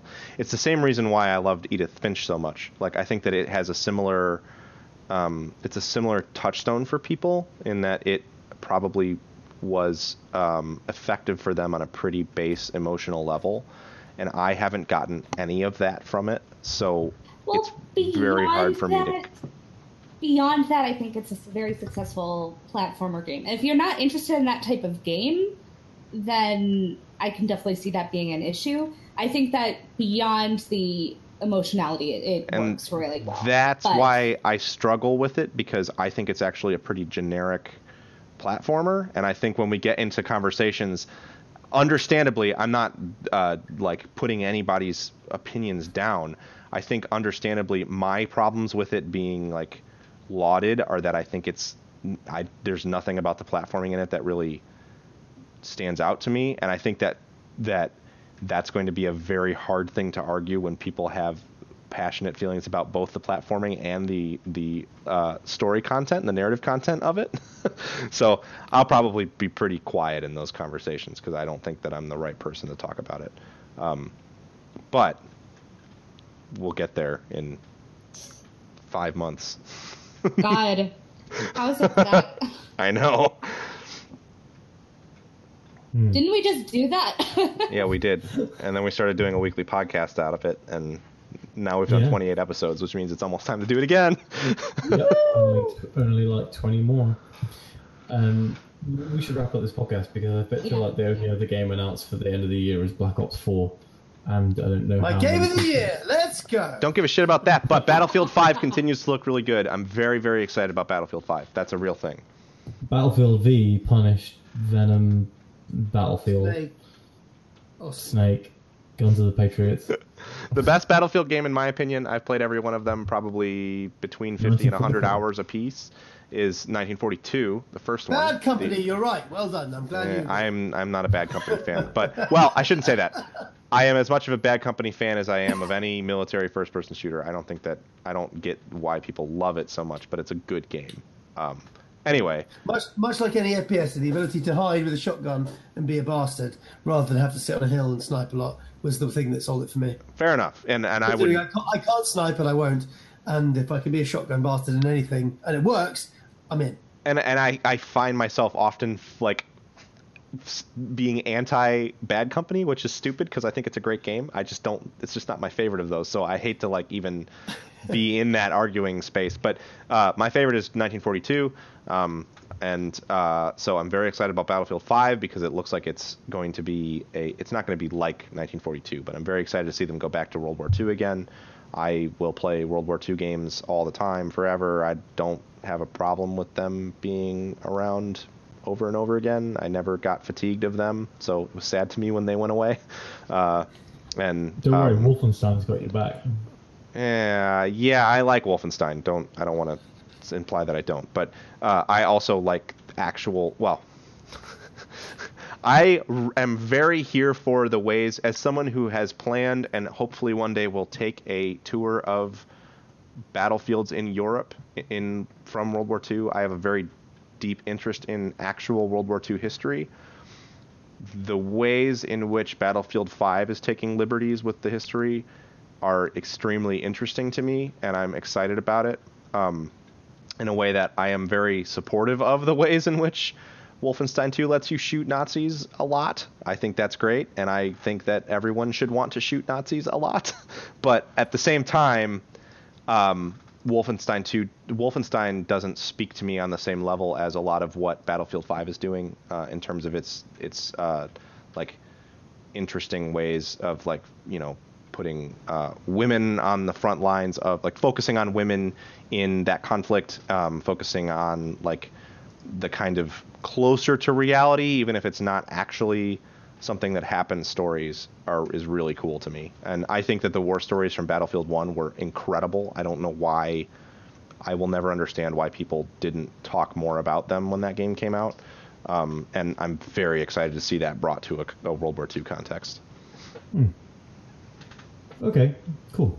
So, yeah, so in summation, we all love indie games. I love Spider-Man, and I love Battlefield. No one gives a shit about Black Ops 4. Yeah. Dota's good. Dota's also good. Yeah, Dota's good, apparently. I might try... speaking of Dota, not in any way utterly related, I remembered earlier today that I am undefeated at StarCraft 2 in online multiplayer.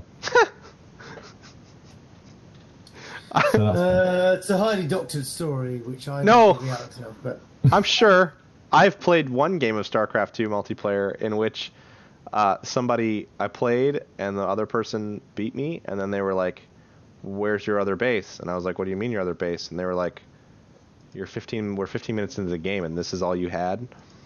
Like, I have never had someone... I have had people I've had people just be like general assholes to me online, but like this person was not trying to do that. They just accidentally were incredibly insulting of my skill level because I was so very bad. it was just being honest. He was like, He "Come on, was. mate. He was very nice come on, about it, too. Show me. Where's the other base? Come on, show He me. linked me to some really good like guides and stuff. Like he was He trying gave to you be the daylight nice. dailies. He told you where to go. Yeah. I had spent 2 weeks reading about and watching guides on StarCraft 2 before going into that placement match, and I'm just never going to be good at StarCraft. And then after that, did you apply ointment to the all-over burn that you were given? No, I just started playing Dota again. I can manage one Practice shame character. for me. Yeah, I can manage one character just fine. It's when you put 40 of them under my control, it's not going to work. And Pat became not top 10 seeded Meepo in all of the Americas. So on the subject of being top 10, thanks everyone for listening. We're a very good podcast. Please We're great. rate, review on iTunes. It's the best way to review us, is to do it on the place where you could do that. Yep, that's true. Yep. So we record this podcast every week. Theo and I definitely won't be here next week. I think we have something on that day. No, I don't think so. Nothing important. You should call in from your wedding. Yes. Yeah, we I tried calling in from Germany, but it didn't work. It didn't work when I tried to call in from Portland either. Yeah, we'll see. Maybe there's some other way to do it. I might be able to actually dial in to Google Hangouts. I feel like that is an option, but I've never tried You it. definitely won't be drunk, and there definitely won't be other things happening, I promise. Yeah. Well, they record at like 11 o'clock at night, so everyone would be zonked by then. In Somerset, that's basically 5 in the morning. Mm-hmm. So yeah, I think I won't be on next week. I will be on the week after, and but then after that, I'll be off again. If you want to find me on the internet, you can put @SGCH into basically any social network and find me. Twitter, Instagram. I put up a very good Instagram post of my new Splatoon amiibo earlier today, using my phone's portrait mode. So yeah, that's pretty good. Theo's got his amiibo right there, whereas mine are upstairs on my amiibo shelf. Pearl and Marina are number 79 and 80 in my amiibo collection. Alison, where can people find you if they were so inclined? You can find me on Twitter at WRITERSERENYTY or at my blog, which is happy-media.net. I haven't updated it recently. I mean to, but I just got done with my convention, which I was doing some prep for, so I should be finally updating it with more Star Wars stuff. So look forward to that content that isn't there yet. Can we view any of your convention panels online as like a live stream? I don't think so. To be honest, I don't know how many of them you'd want to, but no, it was a really good time. I just had a lot of stuff I needed to rewatch and catch up on. So, so I'm planning on actually getting into my giant Star Wars review project before Celebration next year. So cool. And Pat, what about you? Can people find you online, and how should they do that? They should do that by going to gamingandconfidence.com. I did finally post something. It's not very good because it's a cobbled together bit of Twitter arguing that I sort of put together into a blog post regarding a subject that we touched on briefly at the beginning of this episode. But you will notice if you go to gamingandconfidence.com a games link at the bottom of the screen. That's because I've started working on some projects in Twine, the game development platform. I intend to continue to work on some of those. This first project that I put out is very, very, very, very basic, just a choose your own adventure story that is very ham-fisted, and I'm aware could be written a lot better. But I figure my goal is to kind of just put that stuff out there as I finish projects, whether they're good or not, and let people see them to kind of see what it looks like as you're kind of trying to navigate your way into making these things for real. So there is that, and hopefully we'll also start doing a podcast about Star Wars stuff, because I know I've been reviewing a lot of early timeline things along with Allison, so maybe see that soon. We'll actually figure out how to schedule it and do it. We have to do that. Speaking of alternative podcasts, the first episode of Comic Book Fix actually got lost to bad engineering problems, so that never got posted. And Erica and I decided to go away and read a lot of stuff and come back with episodes after we both get back from our foreign holidays in August. So end of August, I think we are going to see the first episodes of Comic Book Fix coming out. We're going to be reviewing however many issues of Ta-Nehisi Coates, if I've pronounced that correctly, Captain America.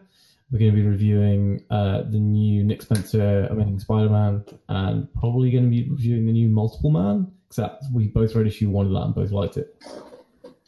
So we'll be on that comic book tip starting in August. And Theo, if people were interested in finding you online, how could they do that? What you should do is walk out into the dark, look up at the sky, at the dark moon, and just sort of howl the loudest noise you possibly can, and I might turn up. That's probably how. He's been known to do that.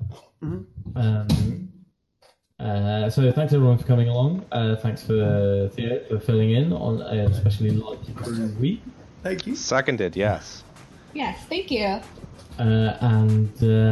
Yeah, I will speak to you, Theo, much before next week, but enjoy the podcast. No, you should definitely not talk until the day of the wedding. No. That's the right way to play this. Yeah. Just turn up on the day. Staying at my house the night before. I believe you're not allowed to look at what your best man looks like on the day of your wedding until. That's true. He's not allowed to look at himself in the mirror either. That's also true. Yeah, you have to close your eyes. Turn all the mirrors around. I'll be smashing them all. Don't worry. Oh, great. All right, thanks everyone. Goodbye and good night. Bye. Bye. Bye.